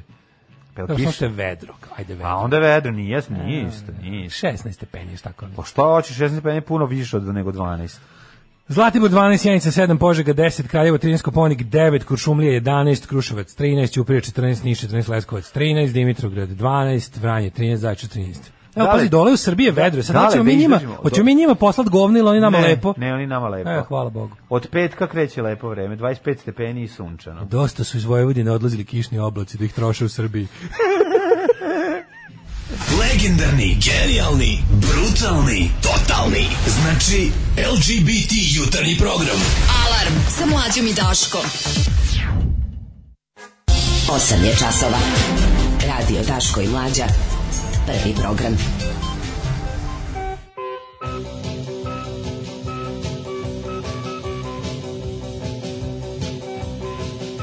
Sad pokazujem Daletu Hakstroma, Vikinga, izdanje, kako je dobro. Stvarno lep je. Izgleda neki lep auto iz 60. Da, Šveđani kad naprave sve. Ne znaš da sedneš u nju ili da sviraš. Aj, seo bi u nju.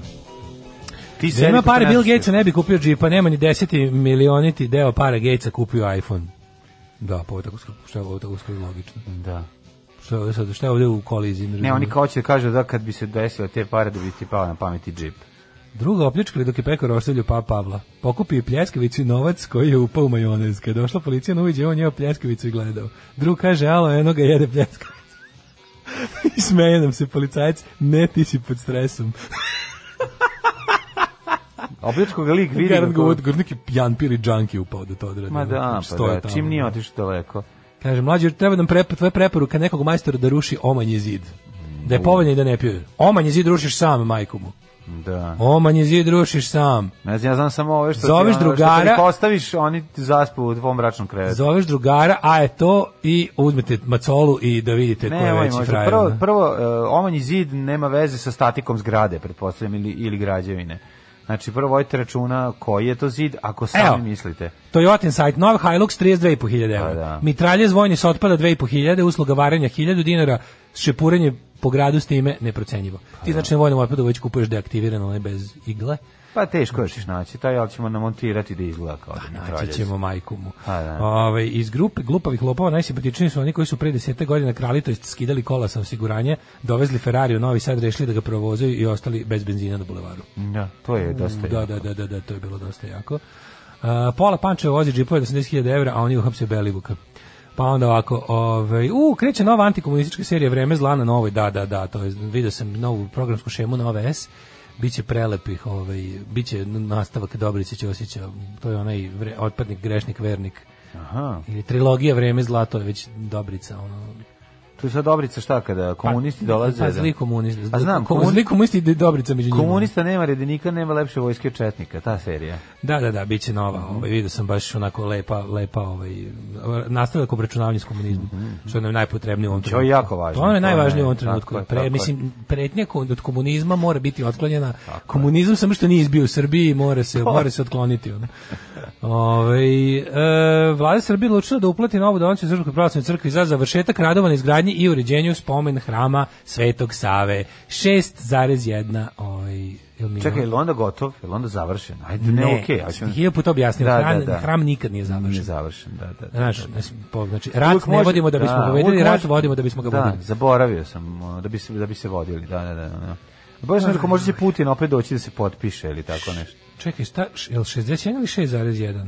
Sam moram počitamo. Pa mislim, vrebe rekao 61, znajući, sećajući se kako je Vučić u onom džinglu pitao da li ima 9 miliona, onako kod je tražio, imaš možda da mi daš 17 dinara da kupim kiflu. 6,1 miliona evra.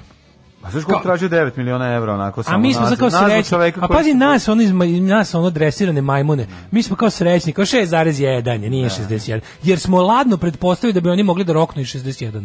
6,1 miliona evra. To vam je pozlata na ovoj, kako se zove, na mozaiku Svetog cara prevashodivog pterodaktilićevskog petog osvajača i kneza Gazdoljuba i svetog, ne znam kog već, vladike. To vam je troje dece. Tako je. Kad se dete razboli od retke bolesti, onda ga dajete u crkvu, nek sedi tamo. Od jako retke bolesti lečene. Da, troje. Tako je. Znači, mrzim kad me svedu na taj populizam da prebacujem sve u bolesnu decu, ali jebi ga, šta da radim. Ja kad vidim 6 miliona za nek se država i prvo reši bolesnu decu, pa onda nek radi sve ostalo. Prvo tu bolesnu decu brede, kao u Nemačkoj, eutanaziramo. Da ih eutanaziramo da nam više ne ometaju gradnju crkve. Ne, stvarno, mi crkva da trpimo, maltretiranje. Koliko je nezavršenih crkava zjapi dok tu kmezavu, kilavu decu lečimo po inostranstvima. Dosta bre više. Nismo uzeli novine. Čekaj, sad ću ja. Dok ti donosiš novine, ja ću ljude zabaviti jednim vicem. Bili Muja i Haso. I Haso bio jako glup, a Muja bio još gluplji.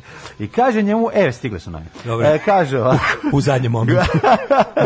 Moglo je kako smo stišli kraj vica. Dobro si me pokrio. Nisam znao šta se nakon 2 dana odmora Blic se vraća horor pričama o polasku u školu. Da. Roditelji više ne mogu da traže da deca uče online. Hvala Bogu da ne mogu da traže. A roditelji su uživali u tome da uče s decom online. Ste vi normalni. Koga vi zajebavate? Sutra protest roditelja koji ne smeju više sa svojim decom da uče školu kod kuće. Da vidimo što imamo. Miraševci, ko su Miraševci? To neko mesto? A Miraševci, to je pogrdni naziv za vernike Crnogorske pravoslavne crkve. Boga mi, napeto. Pa kaže ovako, Brena zaplakala u rodnom Brčkom. Kaže, Fox zvezda na grobu roditelja.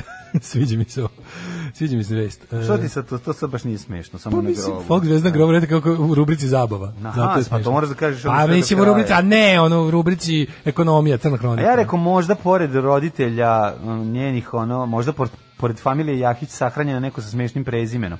Pa kao, pa si to video, pa ti je smešno. Ne, samo mi je... Znaš, ideš na groblje pa pročitaš smešno prezime i onda u koloni, i onda ovi oko tebe u koloni kad kreneš da ih drmaš, drmusaš, da pokažeš. Dugo vremena. Oni jako se trude da te ne pogledaju. Naravno. Dugo vremena moj omiljeni na Novosadskom groblju kad idemo, pošto većina ljudi koje ja poznajem nisu bogati pa se sahranjuju na kraju groblja. I onda kad idemo na te sahrane uvek bi se prolazilo pored mog omiljenog pokojnika Novosadskog groblja, za kog sam se uvek pitao šta je tebe, prijatelju, natrao da ovde ostaviš? Ramirez. Moris Rodriguez. Aj ti znaš njega. Svi znaju Moris Rodriguez.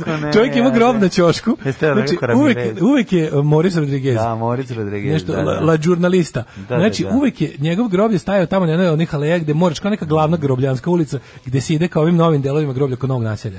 I znači, recimo, od 10 sahrana 6 puta bismo prošli pored Morisa Rodrigueza. Zanima me šta je to, baš je sigurno interesantna priča. S druge strane, još jedna stvar, možda je od onih Španaca koji su došli u Zrenjanin pa u 16. veku. Jeste, nije umro 79 recimo. Ne znam ko je Moris, verovatno će neko. Aj ukucamo po glavama.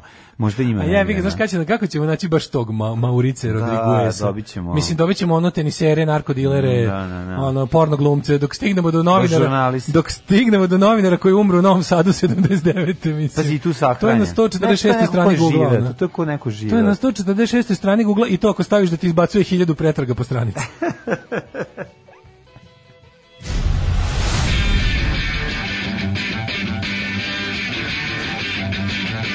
Sutra idem na razgovor neku pekaru. Pekara od 5:30 radi, jebem ti 5:30 bogova. Alarm sa Mlađom i Daškom. Koliko mi je smiješan ovaj klip što sad svi šeruju, ovaj lik što slika dupe, one žene plaži, pa Milane, šta to radiš, što se čuje ono. A to žena pita? Pa verovatno, pošto 5 sekundi traje i ne završava se tup. Čekaj, idem što kažu poruge, neko mi smiješan što mi neko poslao, kao, Moris i žena mu Milena, ona umrla 2008, on 95. Parcela 04/30-038G. Sve znaju ljudi. Da. Zadnja strana spomenika natapirana žena i nekim kurzivom velikim slovima droca. Ovako možda i nije smešno, ali u koloni jeste. Smešnije kad čovjek koji nosi krst ispred pokojnog kaže ne znam šta, a rođeni brat ga gadi i sramoti se, pretpostavljam oca. Da, znam, situacija stvara taj slušao sam pre neki dan Lonely Boy knjigu čitanu by author, jebem ti sunce, to je Lonely Boy, ovo što smo čuli pesmu od Steve Jonesa, gitariste Sex Pistols, sad ide serija. Znači Danny Boyle radi seriju, ono što su se sudili oni sa Johnom Lydenom su se sudili i dobili su ga, znači ići će, nismo verovali ćemo ovo dočekati, ali na Disney Channel će da ide, u produkciji Disney će ići biopic, to je serija bioseries o Sex Pistolsima, zapravo o životu Steve Jonesa, ali najveći deo će se baviti delom o Sex Pistolsima, Pistol će se zvati serija. I rađena po toj knjizi. To je jedna od najboljih muzičkih autobiografija. Ako ne, može čak i najbolja muzička autobiografija. Pa meni je najbolja White Line Fever, Lemijeva, ali White Line Fever nije on pisao. Razumeš? To je pisao drugi čovjek onog... Pa ne usetim, ne znam. Da, nije on pisao. Da je Lemije baš bio, zavisno što bi to lično. Pa možda Lemije napisao i mu popravio. Istini za volju i ovom je popravljao neko. Ma nije, Steve Jones ne znam kako po pismen, mislim. Nije, ali je autobiografija. White Line Fever je ipak kao pokazivanjima Lemije neko pisao. Znaš? Da. A ovo je on pisao, šta? Ovo je Steve Jones, autor je Steve Jones. Uz poli X-Ray se ipak malo lakše ustane u ovu poznu jesen, hvala, ljubimo nazad. Ponovo počeo Daško Mlađa od 7 sati, 7 ti mikse, pola 7 ti mikseta jebem. Šta smo imali interesantno u jučerašnjem danu? Pa ne znam, bilo je nekoliko interesantnih momenta, evo recimo, kad ustane da odgovara učenik mora da stavi masku, međutim dok ćuti... Ne mogu više, ne, zabranjujem da se pomenja školska godina. Ako falja loše fazone mora da stavi masku, ako su fazone dobri može da skine. Ima nekoliko pravila. Nadgledajući, mislim, moram reći, znaš, nemojte zebavati, mislim, znaš, ti možeš da, ti kao neki nadležni organ možeš da izmisliš šta god hoćeš, koliko je to primenljivo u samoj učionici, mislim, možeš misliti imaš 30 dece i sad kao treba nastavnik da gleda ko u trenutku dok sedi, mislim, dok pogledaš svih 30 dece da li imaju masku na licu, proći ti 15 minuta časa. Mislim, znaš, kao, taj moment kao gde će kao sad svi, mislim, to se neće desiti. Jednostavno stanite, dajte neke, vidi, ukoliko uopšte postoji želja da se školstvo bar vrati na jadne niske grane na kojima je bilo pre korone, mislim, to će da bude, ne znam ja koliko godina. Jer je vašlo koje je već postao, sad je samo, kako ti kažemo, jednostavno znaš, stara klimava šupa je konačno spaljena. To ti je varijanta da, mislim, mi ćemo imati, sad razmišljam nešto, s čime možemo to da uporedimo. Recimo, zadnja generacija koja je ovako imala jadno školovanje je vjerojatno generacija koja je išla u školu za vrijeme Drugog svjetskog rata. Mislim, od tada pa do danas nije bilo ovakvog bolenja kurca od strane države za obrazovanje. I to je jednostavno, oni su ponašaju, to znaš kao, svi su manje više nekako, znaš, jedno je kada ti kao klinac misliš šta škola mi ne treba, čemu to služi. Kad država to misli, to je malo zajebano. A ti tačno misli, ti tačno vidiš da naša država to misli. Prvo po načinu na koji se odnosi prema tome, drugo svako to to je normalno. Naravno, ali ne shvatam da isto tako kao odrastao čovjek, kao što kao dete nisam shvatao šta će mi škola, tako kao odrastao čovjek ne mogu shvatiti da postoje odrasli ljudi koji smatraju šta će mi škola. I da ti ljudi su baš u nekom čudnom spletu okolnosti ministar prosvjete i njegovo ministarstvo. Mislim, ti vidiš kao zemlja koja delegira Ružića na mesto ministarstva prosvjete je apsolutno nezainteresovana za prosvjetu. Šta više, čini mi se da ima i nešto protiv prosvjete. Mislim, to je ono, kao da pravo ime bi bilo ministarstvo protiv prosvjete. Da to treba da piše za borbu protiv obrazovanja. To bi trebalo da stoji, proću prosvjetno ministarstvo, na čelu je mladi Branko Ružić. Mislim, i uopšte to, a celo to pumpanje tog antiškolskog momenta kroz državne medije i državne tabloide, to je, mislim, da se, znaš, kao RTS još ima obavezu da glumi nešto kao to, da se kao posvećuje, da učestvuje u tim kao narednih 10 godina vraćamo škole pri manastirima. Pa recimo, gase se državne škole, vratite ih pri manastirima gde će... A ove ostale će biti samo spremačnice za rad. Ostale će biti, znači, ono kad završiš... Dualno obrazovanje čuveno. U prevodu, ono, svi ćemo biti slagači mesa prvi stepen. Ako nas usere, ono, ako budemo jako vredni. Ako ne budemo... To talentovaniji među nama, istrajniji među nama. Motači kablova. Pa istrajniji među nama će možda biti slagači mesa, znaćemo da prepoznamo razliku između ribića i buta. A nego sam teo ti kažem, to i ovo pumpanje uopšte, to je nekako kroz medije, ovo što smo primetili, kao ta ideja plašenja ljudi školom. Znači, to je idealno bilo, ništa bolje od korone nije moglo doći na inače već njihov plan, ono, odvraćanja ljudi od školovanja. Tako da sad je opasno ići u školu po zdravlje. Na sve ono što se može u školi desiti, a to je da te strefi neko znanje i veština, sad još i bolest. Ne smije da te strefi visoko obrazovanje, jer visoko obrazovanje ljudi umiju da zahtevaju neke stvari. Znaš, ono, visoko obrazovanje ljudi hoće da i naglasuju kako im se kaže. A da, ovako, znaš, kao dok ti napraviš taman armiju ljudi, poslušnika koji će da zaokruže broj koji treba, a zapravo oni će u osnovnoj školi učiti da na kraju, kad budu završili tu osnovnu i srednju školu, da sa 18 godina zaokruže broj koji se od njih očekuje. To je jednom u 4 godine. Dok se to formalno ne ukine. Mislim, i to će formalno se ukine kada korporacija preuzme državu i kada naš generalni direktor... Zvali Pepsi Srbija, nikad Jugoslavija. Tako je. Ali, gledam sad, kaže, svaki peti poslanik nijednom nije ušao... Svaki peti poslanik nijednom nije izašao za govornicu Skupštine. Mislim, ako uzmemo u obzir da se više ne izlazi za govornicu, nego da s mesta mogu da truju na onaj dugački mikrofon, da ih je čak i to mrzelo, znači to je potpuno, znači 50 ljudi... A možda je bolje što nisu, znaš koja je to ekipa? Čak i sad realno. Pa znam, ali meni je nevjerovatno da je... Pogled ekipu koja izlazi. A ne, ali jebeno obrnuto je. Ovi, pazi, čak i među naprednjacima postoje slojevi. Sad nevjerovatno je kako su oni se dogovorili da u Skupštini izlaze samo najgori. Znaš, kao tipa, ti u naprednoj stranci imaš likove koji su kod neka vrsta, kako ti kažemo, ono, nečasni obrazovani ljudi. Da, pa to je onaj legitimizator. Legitimizatori, znači ono kao taj neki preobučeni DS. Ili DS kadar, ili tako neki, razumeš, jednostavno tako neke mutlige, sitno sopstvenici, neki profesori koji su uhvaćeni u nekim nedeljima, pa im je pokazana određena fascikla, a za koji su oni rekli, pa ne moramo se svađati, evo, bit ću sedeći vam ja u Skupštini i kada budete trebali da prikažete kako u Skupštini ne sede samo lako retardirani vaši ljudi koji lepe plakate. Vidjet ćete mene kako ne spavam. Vidjet ćete mene kako grejem sendvič u laptopu. Ali svaki pet, mislim, kapiram da oni ni ne govore. Toliko ih ima, recimo 50 ima tih nekih koji su nešto ljudi sa zaista nekom školom ili nešto, oni mudro ćute, a kebare skaču, razumiješ. I onda ono kao, ja kažem ovako, retko se mešaju u svoj posao, svaki peti poslanik Srbije, od kako su ušli u salu parlamenta, nijednom se nije javio za reč. Rekorder za govornicom je poslanik i šef poslaničke grupe socijalista Đorđe Milićević. Kako ako ih svi jednako ćute, zašto je ovaj rekorder jer je stariji? Znaš, nikad nije. Kad tebi i meni jednako smrde noge, više smrde onom ko nosi veći broj obuće. Ovako su 45. Znaš, tako se gleda. Ono. Jeste. Ne znam, primijetio sam da ali čekaj, tu i takvu skupštinu. Ta hajka na tu i tako izabranu skupštinu, na tu ekipu, traje sve vreme. Do sledećih izbora koji kao treba da skinu te užasnike za koje smo zaboravili da su ih isti postavili. Pa mislim, ne znam što vi kaže, ovo Đilas juče rekao da će ako bude minimum uslova izaći na izbore, ako ne bude pozvaće ljude na ulicu. Juče nešto zvučalo, mislim da tako bilo jadno. Opet su bili kao bio saziv, bila je sednica Skupštine Beograda, tamo su im se ovi dodatno najbali keve, otprilike naprednjaci su dodatno se na ispišavali po ovdje ćemo ovo srušiti, ovo ćemo ozidati, i šta nam možete. Mislim, ne treba sve svoje, vlada Srbije i Skupština Srbije i Skupština Beograda treba sva svoje saopštenja i odluke da završava sa i šta nam možete. Tako da na kraju i šta nam možete, upitnik.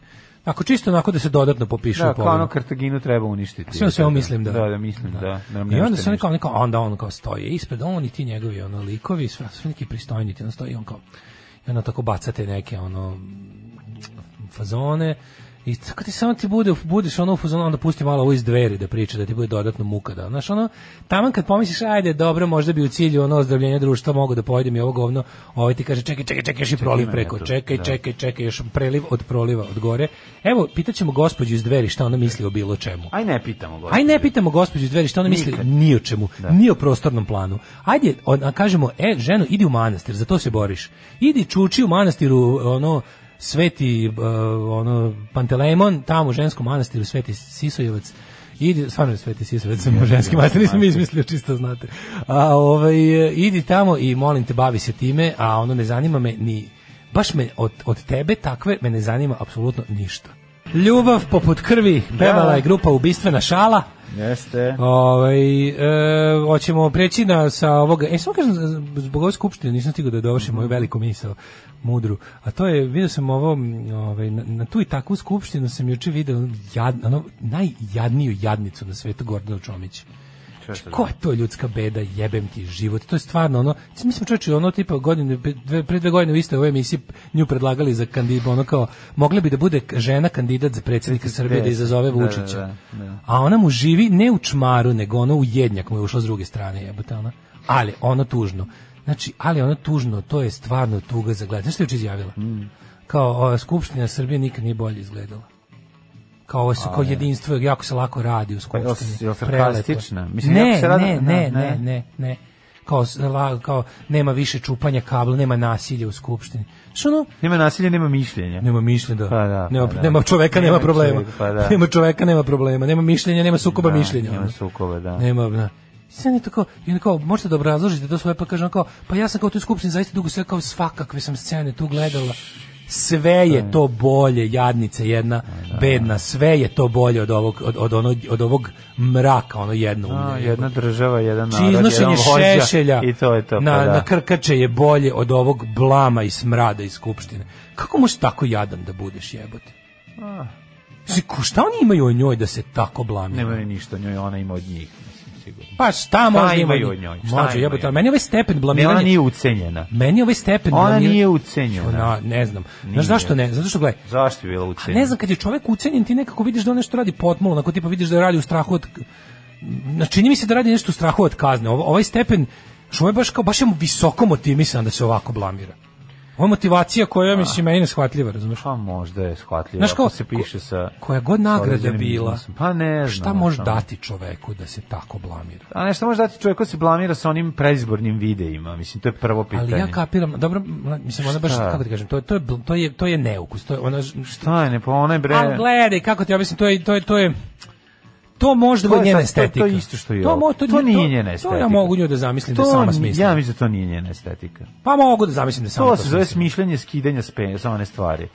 Znači, to nije ništa, ali da izjaviš da Skupština Srbije 2021. takva kakva je danas i svi znamo kako je nastala i kakva je, da je to najbolja Skupština. Pa to je Brnabić izjava.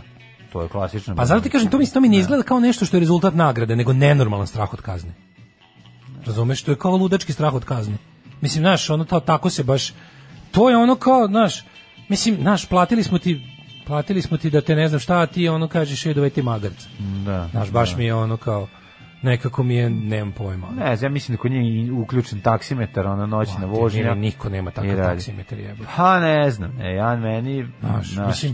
zašto, mislim, nisu svi ljudi ucenjeni, mislim, jednostavno neki ljudi nisu svi ljudi pristaju na nešto. Ja tvrdim, ne mogu da dokažem, ali odgovorno imam, ubeđen sam, da svaka dobra naprednjačka uspešna priča je kombinacija straha od kazne i ogromne nagrade. Na kraju krajeva tako mislim da je i ja tako mislim i da su uopšte SNS da tako i došao od međunarodnih faktora. Ne razumiješ jednu stvar. Ako ne uradite šta vam kažemo, bit ćete tipa u američkom zatvoru. Ali nije tako, nema ako tu ne kazne. Budete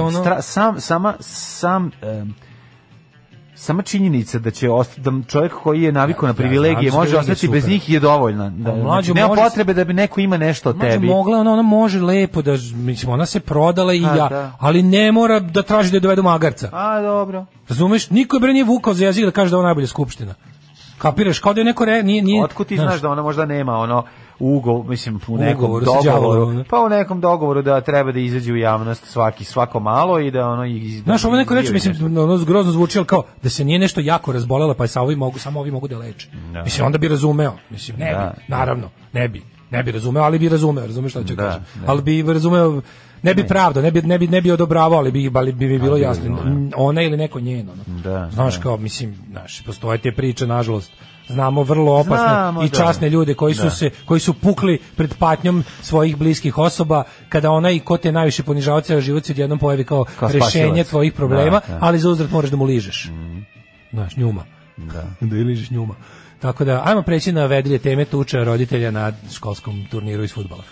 Može tuča roditelja, a može i, ako te zanima, da krokodil Muja treba da dobije devojku, iako ima 85 godina i dalje može. Krokodil Muja simbol stradanja životinja.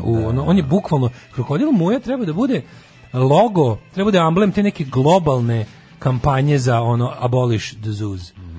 To bi baš trebalo, znači da kao... Ja bih predstavio nekog sisara na tako nešto. Pa ali on je simbol, pazi, krokodil Muja je simbol životinjske... Sva bombardovanja. On je tu od kad postoji taj zatvor za životinje. On je preživeo nemačko, savezničko i opet savezničko. Krokodil Muja. Krokodil Muja ulicama luta. Sa sobom krokodilčić zvani Muja. On, razumeš, tamo sedi i čuči od početka tog mučilišta. On je simbol, razumeš, svi su se izvukli bar smrću, on nije to. Hoćemo krokodila, aj onda krokodila Muju. Nećemo krokodila, ćemo fudbal. A sad si mi napraviš šlagvort. A šta s krokodilom, beogradski sloški? Ali ako mi ostane šlagvort ovde neizgovoren, isplani, da se ne skori šlagvort. Ček da izbacim šlagvort. Šta, krokodil Muja, sve smo rekli za Zoškom vrtu 1000 puta. Zatvorite to sranje i pohapsite. Ne znam, on i sa 85, može on je ko Željko Samardžić. On i sa 85 godina obeležava teritoriju, što znači da bi voleo da podgre kiflicu. Sad ćemo da vidimo koliko krokodil uopšte živi. To je običan nilski krokodil, tako? To nije običan nilski krokodil. To je nimalo neobičan nilski krokodil. Da, crocodile lifespan. A živeo u prirodi 50 godina, u zarobljeništvu mogu i do 90. To si negde pročitao ili lupetaš? Lupetam. Ne, jebote, vidio, nilski krokodil 60 godina. Pa kažem ti ja, ne. Dobro sam rekao, zato što ja znam to, negde u hipofizi su mi pohranjene. U hipofizici. Negde su mi pohranjene te informacije, pošto sam gutao dosta. A koji je Muja krokodil? Pošto ima tu nekih On je krokodil Dandi. To je posebna vrsta krokodila iz Australije. Nije, pa on je, mislim, nilski krokodil. Znači, ne, on je mali krokodil. Nije on mali, je. Nije on tako velik. A veliki je, kako nije velik? A nije on 5 metara velik krokodil. A nije taj jebi ga. Zato što nije mogu da poraste jer je bio u malom prostoru. To je moguće. Ja mislim da su oni kao ribice rastu. Sad ću ja njega prepoznati. Krokodil raste koliko mu je akvarijum dugačak. Ja mislim da je Muja indijski. Na njega mi najviše liči. Nije indijski krokodil. A, ne? On je Orinoco krokodil. Kaže ovako. Stvarno to lupi ili? Pazi, pa za početak on nije krokodil nego aligator. Ali moj aligator? Pa evo, kaže. Nije bre moj aligator. Evo kaže, najstariji aligator na svetu ovih dana. Znači ako aligator, dakle zato sam ti rekao značajno je manje, krokodili su puno veći. Da. Kaže ovako, aligator Muja, koji uopšte nije krokodil, za početak, a sad prekrenimo dalje. Jeste, jebote, stvarno je aligator. Pa aligator, pa to ti kažem, lalegator. Da. Najstariji stanovnik zoološkog vrta u Beogradu, ujedno i najstariji aligator na svetu i u 9. deceniji života doziva sebi ženku za parenje. Znaš kako on to govori ovako? Dajte mi ženku, krvam jebem. Ženka. Jadan. Dobacuje ženama dok prolaze. Opa, šatirana. Opa. Jeste, jebote, ovo su aligatori, ali ja sam ih pobrkao sa onim... Znaš šta sam ja mislio? Ja sam mislio da je aligator samo ono s dugačkom. Ne, aligator ima široku glavu, mnogo širu krokodila. A ja sam mislio da aligator ono sa onim dugačkim baš... Aligator živi u Južnoj Americi. Aligator žive samo u United States, Mexico i Kina, nigde više. To ti kažem. Evo to piše. U Luizijani, Kini, da. Živi u Kini, u Luizijani, u Americi i u Meksiku. Samo tu žive. I živi u zoološkom vrtu. Jeste, jebote, vidi stvarno ovaj aligator. Aligator. Uprkos tome njegova tačna starost nije poznata, predviđa se da ima najmanje 85 godina. A zašto ga toliko ima u zoološkom vrtu? Nije, nego zašto Ćale kad ga je rodio nije sišao, pošto su iz sela jednog, nije sišao iz Bosne, nije da ga prijavi. Prijavio ga mnogo kasnije. Da. Oni su, Vuk Bojović kasnije ga prijavio. oni su za njega samo broj, jer on i dalje širi ljubavni zob, obeležava teritoriju i kako ne vode stručnjaci koji se brinu o njemu i traži ženku. Nije se usro od starosti ovo što je oko njega, nego to on obeležava teritoriju. Ali mlađe, vidiš sad ili on nije voli jasno. da oni misle da obeležava koji teritoriju. aligatori? Evo sad gledam kao aligatori Neverglades, ovom kako se zove. Aligator, da. Viš ima široku glavu. To je na Floridi. A ne, ovaj je baš onaj sa dugačkim, on je kao lalegator. Znaš, on što ima kao kljun skoro. Pa nije to. Evo ga, to je, evo gledam sad vrste aligatora. Dobro, pogledaj sliku ovog. Da, ne, vidim ja, znam ja kako Muja izgleda. Jeste, to je Muja. To je baš Muja ima onu, on je negde na pola između tupe i dugačke. Nije, on ima širu glavu, značajno. Aligatori imaju tako malo preosnatiju i izgledaju malo svojim... Izgledaju gluplji od krokodila aligatori, to sam te da kažem. Manje nadrkano. Pa da. Kaže ovako, Srboljub Aleksić, direktor zoološkog vrta, niko ne zna ni ko je direktor nakon Vuka Bojovića, iz Varijani nisam zapamtio ni jednog. Kaže da on izuzetno dobro izgleda za svoje godine, obzirom da tu ima još 85. Mu je dosta živahan, primio je vakcinu, to sam teo ti kažem, ima overenu knjižicu. Smanjili smo mu penziju, dobio 2000 dinara i paket vitamina. On je jedan lojalan penzioner. Hladnije vreme mu ne idu u prilog, pa da, jer on izađe samo da jede. Hoće da jede, a sad hoće i ovo drugo na je. On je 2011. imao operaciju prednje desne noge zbog gangrene. Stalno si u vodi, dobiješ gangrenu. Dobio je takozvano krokodilsko stopalo. Ta noga mu je amputirana, pa on nema jednu nogu. Nisam znao. Koliko ja mrzim Beogradski zoološki vrt. Što su mu ocekli nogu? Morali su zbog gangrene. Kad bi nekako mogli da... Šta, da ga zatvori skroz? Gledao sam moćna država koja nešto može da primorava Srbiju, ja bi primorao da zatvori zoološki vrt prvo. Ti njemu skineš jednu nogu, onda on pliva samo u krug. Da. Ne može da pobegne. Nema tamo u krug. Stio koga to što smo napravili. Nije što ima brljoku neku. Tuga je. Ne mogu, svaki put kad pričam o tom, znači popizdim. Setim se ti životinja, onih glavova na pločicama i meni to stvarno ne. 37 je došao. Pa kad je otvoren zoološki vrt. Znači on grant moli Boga, ajde dođite baci. Ne znam kod reptila koji je njegov životni prostor inače u slobodi, koliko mu je, sigurno nije sigurno nije 2 metra. Mislim koliko je teritorijalan, to me zanima, malo više sveta video u divljini. Da. Mislim sigurno, znam, samo me to zanima koliko. Sigurno je mnogo više, to hoću ti kažem. Mislim, to je isto koji nije baš kao čovjek koji stane da obiđe ceo svet, ali mislim, to je kao kad bi čoveka zatvorio u jednu zgradu. Hrani se jednom nedeljno, pojede 5-6 kila mesa tad. Da, jednom nedeljno pojede 5-6 kila i onda vari. On je jedini stanovnik Žeškog koji je preostao od životinja koje su preživjele početak Drugog svjetskog rata, kada je Beogradski zoološki vrt gotovo uništen. Njegov parnjak je tragično nastradao 60. godina prošlog veka. Šta se desilo? A bacio se po tramvaj koji ide ispred njihove. Uspeo da izađe i bacio se po tramvaj. Pa uspeo da izađe i otišao i legao tramvajske šine. Napravio čizme od sebe. Napravio tašnu sam od sebe. A ne, ove druge životinje koje su kad su gađali Nemci prvi put, saveznici drugi put i NATO treći put, životinje su nacrtale same sebi metnu na čelo, vikala, ajde skratite na muke. Ovde, baci ovde. Pa možda šimpanze, ali ne verujem da su... One lavove čuti svi si sve Vukove, svi do Vukove. Vidio sam. Znači Vuk izgleda, kaže vratite me na Goliju. Viče vratite me na Goliju da me Daško vidi opet. Gde ste čuo? Utakmica je bila puna tempa. Gde ste čuo to da recimo kad ti kažem mi se jako spava, to mi ti kažeš, a sad mi još neko predložio, kao spava mi se, popije malo vode. Pa da. Kako to u vašim glavama? Kako to u vašim glavama radi? Ne, boli me glava, popije malo vode, to znam. I to.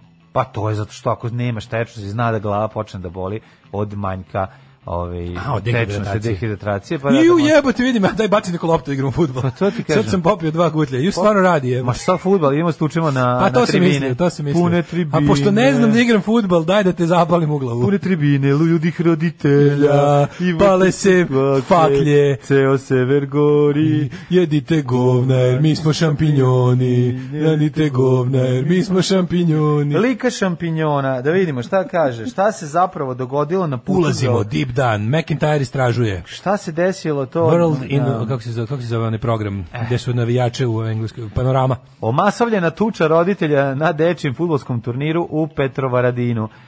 Više da se Srbi slože, umnože i ispičkaše. Ne, znači, to znači prvo samo jedno, da je utakmica bila traljava i nikakva. čim su roditelji zabavu morali da pronađu u međusobnoj razmeni pesnica, mišljenja.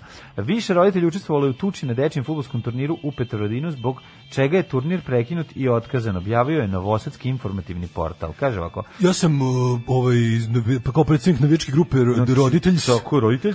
Da, šta treba? Tu sam. Znači ovako, brate, znači ne moraš da mi zapališ auto pre našeg razgovora. Znači, prvo ovako da kažem nešto. Kaži, brate. Znači, stop represiji nad roditeljima navijačima.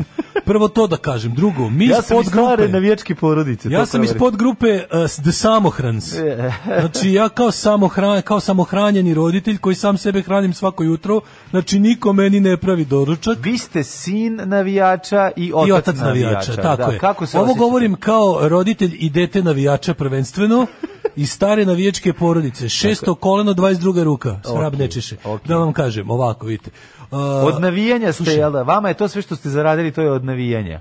Ja sam profesionalni navijač, navijam, navijam navijaču, ako pročita i njega ću, odmah da kažem. I da kažem ovako, mi smo tamo došli prvi, ali oni su već bili tu. Da. Znači, šta, o čemu se radi? Moj mali, koji je opasan kada krene u grad. Jeste. I pije pivo bez pijene. Šta je? Pročitajte vi prvo te laži koje mediji o nama plasiraju. Slobodno pročitajte laži koje nama mediji plasiraju, pa ću ja da demantovavam to po redu, stavku po stavku, da kažem taksativno. Da li vi imate neke štek vikendice gde se okupljate? Imam stek vikende, mi roditelji navijači imamo štek vikendice da popijemo pivo na miru. Tako je. Da nas, brate, ne gnjave žene, nema deca se deru. Možemo na miru, mi navijači, mi roditelji. Šta se derete, on kad se tam ideš kolić. Tako je, možemo da mi ostali roditelji, muškarci isključivo goli do pojasa, da se skupimo tu i da... Od gore ili od dole goli? Pa pola govi koje mi, nije sad to bitno. Da, mislim, podelite se. Mislim, nisi iz tog sveta, ne razumeš. Brate, ne razumeš navijačku priču. Srbi ste, to je važno. Srbi smo, svi smo Srbi, brate. Ime je Mađar, ali on je čovjek, voli Srbiju i žao mu je što je Mađar. Izvinio se. Ali je roditelj i navijač. Ali imate i Roma koga držite, jel da vaši? Imamo, dobrog Roma. Kako nemamo, dobar čovjek, naš, mislim, baš, ne bi ni rekao. Mislim, pod određenim svetlom ni izlako. Mislim, mi ga zovemo zbog terora političke korektnosti, Rom, inače on cigan. On sam kaže, nemojte da me zovete Rom, zovite me prljavi cigan koji mrzi Srbe. Tako me zovite, on sam kaže to. Ove godine su na turniru učestvovali i roditelji, mali fudbaleri rođeni od 2010. do 2014. Što znači da su roditelji 2000. godište? Ja sam, brate, stara kuka, 96. Da, godine. U incidentu se dogodio juče na utakmici Vojvodina derbi. Dečaka rođenih, Vojvodina derbi, Vojvodina je klub i derbi je klub. Derbi je klub, znači. Pa šta prave se Englezi, već su namišljeni kurac faktički, znači mi smo, Kako navodim 021, sve su započela dvojica roditelja koji su ja sam jedan od njih. Prvo potukli. Ulica Rada Lešnike, a ja sam jedan od njih. Ulica koji su se prvo potukli, a potom su tuču dvojice prerasle u masovnu tuču u kojoj učestvovalo 10 roditelja. Jeste. To je cijela moja podgrupa, The Samohrans. Znači, mi smo napali ove pičke mi smo zavađeni trenutno. Znači, čekaj, vi ste napali derbi. Slušaj, šta je bilo? Mnogi misle da mi nismo napali derbi. Derbi to su pičketine, da kažem, i ti njihovi, ta deca i to su sve, znači, da ne komentarišem, sad ne bih rekao. Vi imate onaj čuveni hit ubi za kolji da derbi ne postoji. Tako je, nož, žica, dečica i ostalo. Znači, to ništa. Mi smo između, mene boli duša, znači, mi smo između sebe, ima dve frakcije.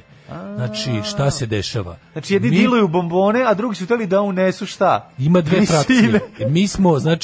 Mi smo svi se okupljamo u rođendaonici Željko Veseljko, a ove pičke druge koje su, znači, agencija, to su mi ih zovemo agenti. To su radi za državu? Mi radimo za državu. A vi radite za državu, izvinjam se. Oni, znači, kako se zove, to je druga ekipa, oni ne znaju.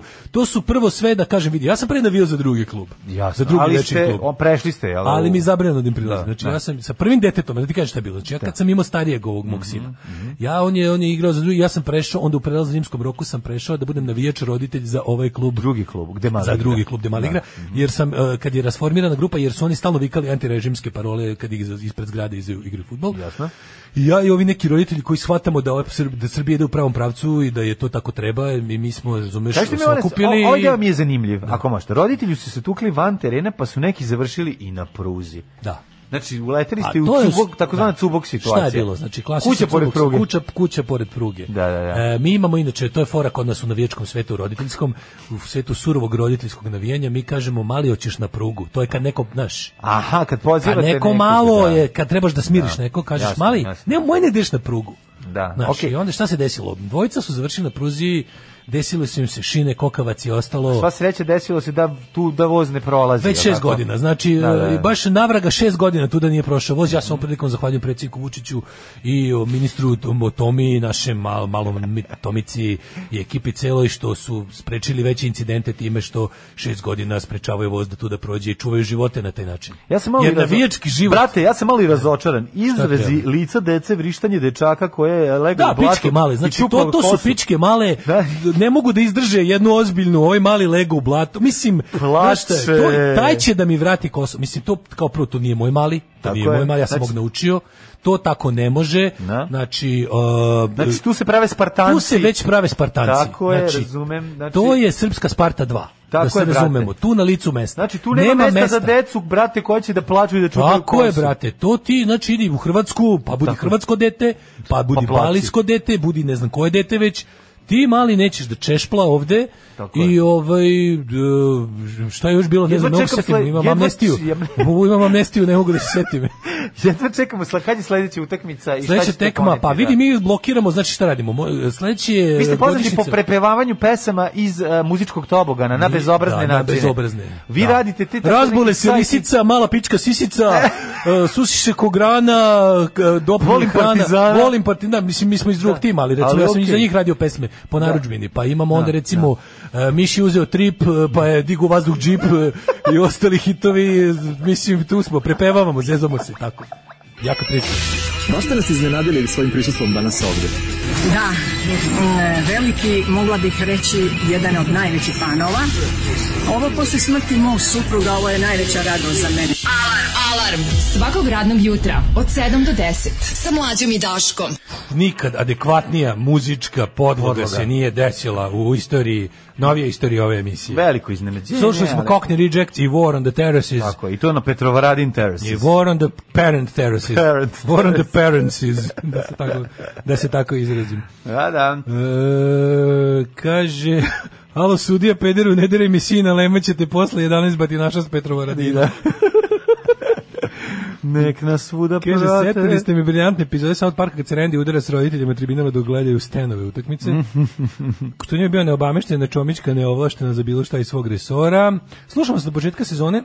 Kukate zbog vremena, ja mislim, aman, više prestanite. A onda sam se jutros probudila i počela sama sa sobom da psujem odvrtno vreme u Beogradu, kiša ledeno, fali samo sneg da bude skoro kao na zidu u Game of Thrones. Jeste, bre, baš je ono užasno vreme. Šta sam zadnje pročitao, nemam pojma. Pa tako je na zidu. Išli smo u Afriku, dobijemo trafiku. Vuče, bubolenja, šta će reći čikavelja. Kakvo muzičko iznenađenje, ojčina uvek može. Čekaj, zašto Petrovaradinčani pričaju kao stari donji dočorci? Zašto kad postaneš verziran huligan, jednostavno prebaciš? Brate je pobedio Garija. Znači, brate pobedio Garija. Došao je brate, znaš Bate? Bate došao, odvalio Garija od batina i zauzeo tribinu. Jebi ga, tako se to dešava. Nema više prodaje cigle klasične. Izvini Garija, imaš možda 20 dinara. Daj mi 2 konja. I slično. Toga više nema, to je bilo 80-ih, kada su izvesna braća prodavala ciglu na ulasku Petrovaradin. Da. Ali toga sada više nema. Nema, pa što je došao Bati i pobedio. Tako je. Kaže, Mlađu legendu kratkih misli. Peticija, do drobog ne znam, prizna internet. Mlađu legendu kratkih misli i plitkih. Peticija da Daško od sad što češće koliko to glasovne mogućnosti dozvole priča glasom caneta ili navijača, pa makar to bila i vremenska prognoza. Može. Šta smo jako puno poruka smo propustili još od Muje, čoveče. Muja je aligator. Nole nosi Muju na majici. Čomička nije ucenjena, samo je kapirala da do kraja života više neće imati prilike da ostvari svoje ambicije u izvornoj opciji. U kombinaciji sa bolesnom željom za privilegijama i sinekurama ušla u kolo i na tom nivou postoji fenomen kuvane žabe, a nema nazad. Kaže dopisnik sa Ibarske magistrale. Pa ne želi neko osjeti beneficije, ne želi da ih izgubi, to je to. Beneficije. Čomička ima 4 velike dece, računajte da ti 4 puta oni plus supružnici, treba to sve zaposliti. A onda kaže, Daško, ti uvijek precenjuješ ljude, neki su pički u duši i uradit će sve i baš sve za malo para ili da bi se gazda dobro osjećao. Kaže, preterali ste s vremenom, uopšte nije ni hladno ni gadno. Pa mislim, gadno je. Šta si rekao? Šta si rekao? Ladno je i aprijatno. Za 31. avgust je hladno. Ajde, stvarno. Podsjetimo se. 31. avgust. Ovo je sve deo plana da nam se snize standardi u svim oblastima. Mi ćemo pomisliti da je ovo normalan avgust. Ovo nije normalan avgust. Idemo da vidimo šta si nam spremio još, Mladene. Pa šta sam spremio, 9:34 nešto razmišljam. Sve smo ni tamo ni vamo. Nema veze, načnije, uzmi je i uberi je. Evo samo da odaberem, čekaj. Ajde, samo da odaberi. Jako interesantno, da, evo ovako. Milena i Gaga dobijaju skver, a Radović i Pupin spomenik. Šta se to otvara u Beogradu, odnosno šta dobija novi naziv, koje ulice dobijaju novi naziv? Tako da će se neko se seća iko još onog jednog zakona. Je to uopšte zakon ili to bilo nepisano pravilo? Sad sve više mislim da je bilo nepisano pravilo. Ne, nego je mora proći 5 godina. 5 godina. 5 godina od smrti. Čega? Koga? Milan Dravić? Ne. Pa nije. Dragan. Je prošlo Dragana? 2018. Pa nije ni njemu prošlo. Pa dobro. Tako da mislim. Nije A da.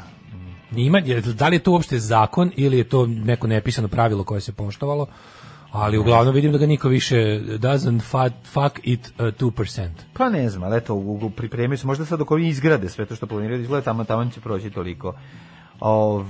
Hoće da nam urede, biće park Mike Oklopa, znaš ko je Mike Oklopčić, znaš ga, što radio California Blues. Milan Oklopčić? Da. Stvarno? Evo, da, to je što je skoro super. Eto nam, mislim, on je onako baš... On je bio odličan pisac. Jeste, nego mi nekako nisam znao da ga vole ovi, mislim. Pa eto, mislim, izgleda ima tu kombinacije, a mislim, kad staviš Dragana, onda staviš i njega, verovatno, to kombinacija. A iznivelisat će s nekim četnikom jebotom. Ne, iznivelisat će sa žrtvom, bit će ulica... to, žrtva titoizma. Ne, bit će Ljubana jednaka, to je jedini čovjek koji je preživeo zločine 41. u... Onaj čovjek što si mu prerezali grlo preživao, taj čovjek. Mislim da su, on je to preživeo 41. kao klinac. I onda će njemu ulicu dati... Moraš da pričaš u mikrofon. Evo ovako. Zato se bolje čuju ljudi. Kaže ovako.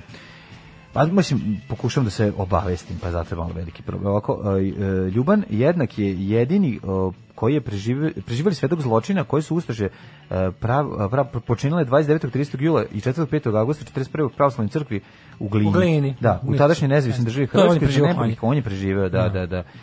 Zapalili crkvu, ubacili sve unutra, jezivo na scena. To je prvi veliki pokoj. Da, i on je bio na sudu, na suđenju Andrija Tukovića. Da. Snimljeni dokumentarni film, o njemu govorilo se da će ostati živ. Dosta je interesantno da se, recimo, kad se priča o tome, se zaboravi, naravno da on preživao ustaški zločin, ali postoji jedan veliki, nekoliko sudskih procesa i bilo je tendencija da se neki sudski procesi spajaju. Sad, ljudi često zaboravimo kada naša štampa voli da priča o Alojziju, kog mi tek upoznajemo. Zaboravio da je to bio združeni proces, recimo, sa Dražom Mihajlovićem. Da. I onda to bude jako interesantno da se prećuti, mislim, što se isto prećuti u Hrvatskoj kad se priča. Kad se priča o Alojziju Stepincu. Dakle, biće spomenik Mihajlu Pupinu, samo ti kažem, ja bih volao da vodite računa da ne bude isti. Kaže se Vladimiru Putinu. Da ne bude isti kao u Novom Sadu, Kaže se Vladimiru Putinu. Kao da od sopuna napravljen, malo napravite bolje. Ima spomenik Pupinu u Novom Sadu? Pa ima. Ne znam tačno gde je, ali ima onako sve kockas nešto. Mislim da je bukvalno u samom centru, tamo kod Modene. Negde. To je Laza Kostić prije. Ima negde Pupin, sve u settingu. Ali nije Pupin tamo preko puta gradske skupštine? Tamo kod Isidore Ginoza? Može biti tu. Ne, tu je Vasas... Vladački. Vasa Govnački. Ko je tu? Ne, tu je Dođeš Novosadski? Čekaj. Kombinacija dva. Ko je tu? Tu je bre... Tu Vasa Stajić. Ne, Laza Kostić, nema Vasa Stajić, pa Vasa Stajić je ne u nemilosti, jebote, on je bio vojvodinaš, ono. Neće Vasi Stajiću naprednjaci podići spomenik. Čekaj, bre, ima spomenik kod u vazduh, ono. Kod Isidorine gimnazije ima neki spomenik. Tu moguće da je Pupin. Ne. Moguće. A ja ne znam, Pupin je bre negde, ali nije tu kod stadiona. Ko je kod stadiona? To je Kosta Hadži, osnivač Vojvodine. Ima još neko tu. To je snimač Vojvodine, FK Vojvodine, mislim. Kosta Hadži je tu, je li tako? Kosta Hadži, da. A znam da ima neki Pupin kockasti, što liči na onog Tuđmana jednog. Pupin je kod taksi stanice. Kod taksi stanice, pa ja ti kažem da je tu. U centru, znači kod Modene, pa tu sam ti rekao, tu je Pupin. Ispod taksi stajalište u centru, tu nije bre Laza Kostić, jebote. To si ti mislio da je Laza Kostić. Stvarno? Taj kockasti. Što je stvarno kockasti. Kaže Pupin je u centru kod Modene, daj da Pa da, pa ja ti kažem da tu zbunjuješ. Stvarno? Pa sad ti ga mešaš. Ček. Pa izgleda kockast. Spomenik Pupin. Baš mi zasad, sam poludeo, jebote. Spomenik Pupin. A ne, čekaj, a ima još jedan u Modene kod kafića, tako? Kod kafića? Ili ima tamo neki? Ili ima Laze Kostić spomenik u Novom Sadu? Pa ima Laza Kostić. Ja mislim da ima. Ali ovo je Pupin. Spomenik Pupin Novi Sad. Ovo je Pupin, bre, 100% kockasti, onako izgleda da su ga od metalnog sapuna napravili. Spomenik Mihajlu Pupinu, nalazi se u... O, to je Pupin, ladno. Pa ti si mislio da Laza Kostić, pa eto, pa ja. Laza Kostić. Seljo. O, majko, pa stvarno, izvini, ovo izlako Laza Kostić. Da, ne izlako Laza Kostić. Aj, molim te pogledaj. Izlako Laza Kostić koliko su izjedila pčele. Pa mislim ono. Mislim, nemoj me.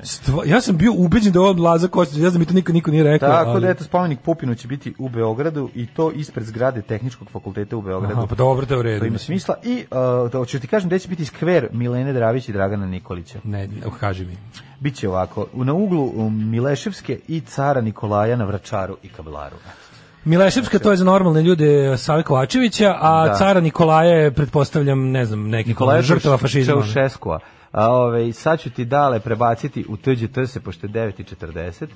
Molim te, recim, ovo ne liči, ovo liči više na Lazu Kostića, majke. Pa dobro, ti idi pa preleti da bude. Ne kažem ja. Kada budeš pičio zvezde, idi napiši Laza Kostić da bi bio u pravu. Ali ljudi, ovo je stvarno, ne da bi ja bio prav, nego kako su ga to napravili, jebote. Pa rekao sam ti kako su ga napravili, rekao sam, volao bi da naprave jednog da ne izgleda tako. Da, sad ću paralelno ti otvorim sliku Mihajla Pupina da vidiš. Da nije izgledao tako. Znam ja kako izgleda Mihajlo Pupin. I dvorski dobro, ja sam bio u njegovoj robnoj kući u Idvoru. Da. Ajde.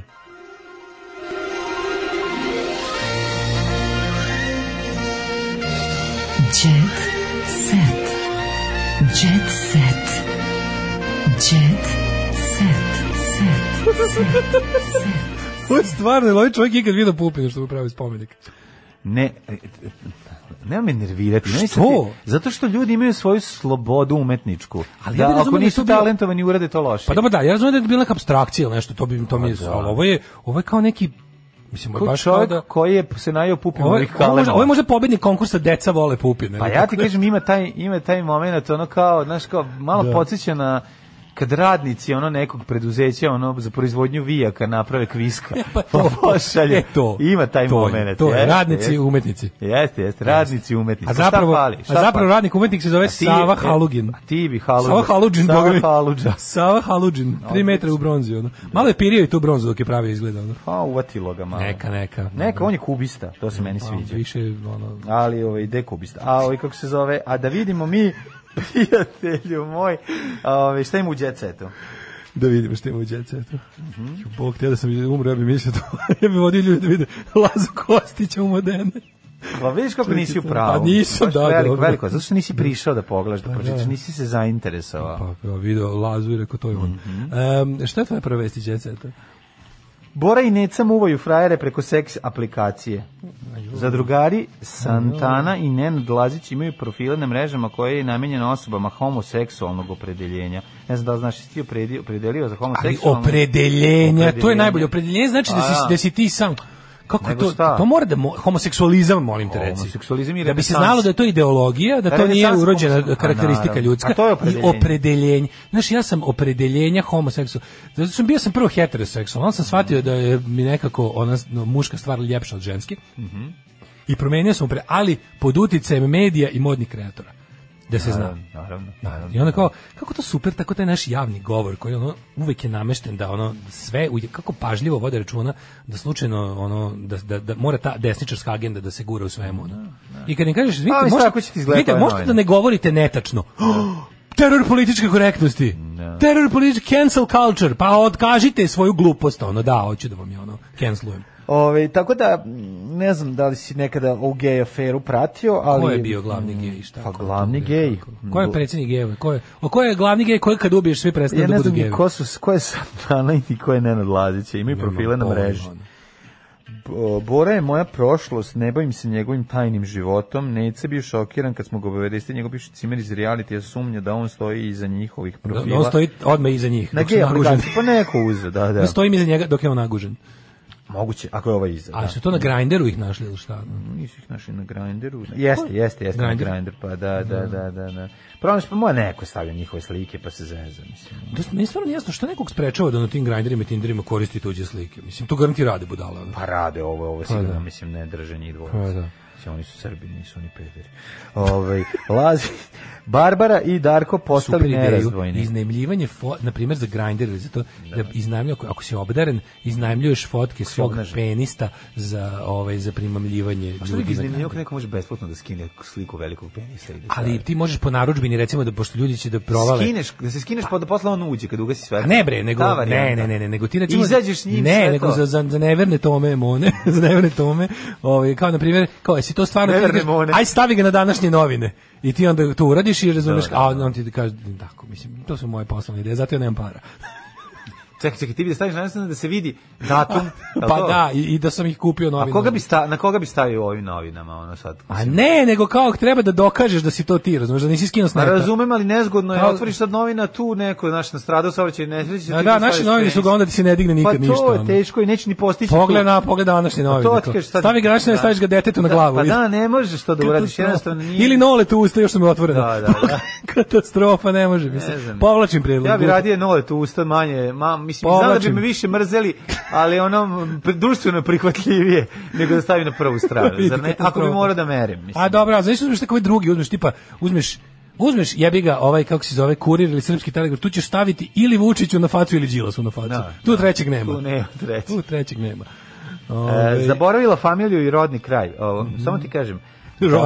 Rodni. Da. Indira prodaje očev dom. Znači Indira Radić. Kako je danas? Nisam je vidio jedno 2 godine. Za tebe idealno. Jel to, a? Aha, to kako je brown strana zrelog. To! Ti najviše to voliš. Idemo brown strana zrelog. Evo je bre, vidi. Znači, vidi. Jadranka Joksimović, to je to. To ti je mango 4. dan učini. Pa to, mango džem. Najlepše. A kaže ovako, pevačicin bliski rođak ispričao je za Kurir, Nemaštino je Nemaštanović. Nema kontakte sa bratanicom otkako je umro njen otac. Maštino je Nemaštanović Goljo. Presko ime nadimak partizanski Goljo. Deceniju, kao da ona ne može da proda nekretninu, ali traži mnogo para za nju. Aha. Pa možda neće da proda, možda je digla cenu neviđenu da bi kuća ostala. A kuća je sređena, mogu ti reći da je ona od pevanja uspela da sredi kuće picnuta. Jedino što je zapušteno dvorište, vidi se da niko ne živi u njoj. Sad vidimo u kom selu se radi. Dragalovci. Znaš da su Dragalovci? A Indira stvarno rodila u Dragalovcima. Pa jeste. Carica. Pa nego što, Carica Dragalovica. Carica Dragalovica. Pa ti kako to savršeno. Da, sve puca. Jeste, baš je recimo. Ja i dalje pričam svima. Kako telo Indira ima. Milša i Žarko sređuju imanje. Ko su to? Milica Milša? Da. A se ovaj pretvara u Roberta Čobana za Žarko Jokanović pogledao, jel? Pa malo. On se pretvara u Roberta Čobana. Sređuju imanje, a imanje kad završe preći na Indirinu kuću. Ma ne, imaju oni sređeno. Evo, Brena plakala na grobu predaka. Ako je neko vreme bilo socko, sad se ponovo vozdigla, ne znam da li znaš, jer je uspela ove sad serije neke što idu te neke sapunice koje su izuzetno popularne, tamo jednu od najvažnijih uloga igra Milica Milša. Tako da prisutno je u narednih 20 godina. Šta, je li ovo etilni odred, je li to Relja etilni odred? Na njega je bilo pucato. Molim. Relja se prisjetio momenta kad je upucan. Bog i čarobnjak dobre duše su me spasli. Reper se zahvalio doktoru koji ga je tek obne za malo noći primio. Na repera Relju, je li to Relja etilni odredi? To nije Relja, Nikolin muž. Da, muž. Kad je imao 19 godina, njega je pucao nepoznati muškarac. On je tad jedva preživeo, a sad na svom Instagram profilu ponovo zahvalio doktoru koji me spasao život. Izvedio pištolj, naslonio mi ga na glavu. Ne znam kako sam uspeo da spustim oružje i samo se sećam bola. Jebote. Brate, on je tag life, on je for real. Pa da, nije. Znači, Ljare je Tupak. Pa vidi, on nije. Šupak Takur. On nije onaj kao naš. Šupak Takur, jel da? Da, ovo je ozbiljna priča. Nisam znao da se to desilo. Znaš ko te pozdravio, Dugalić?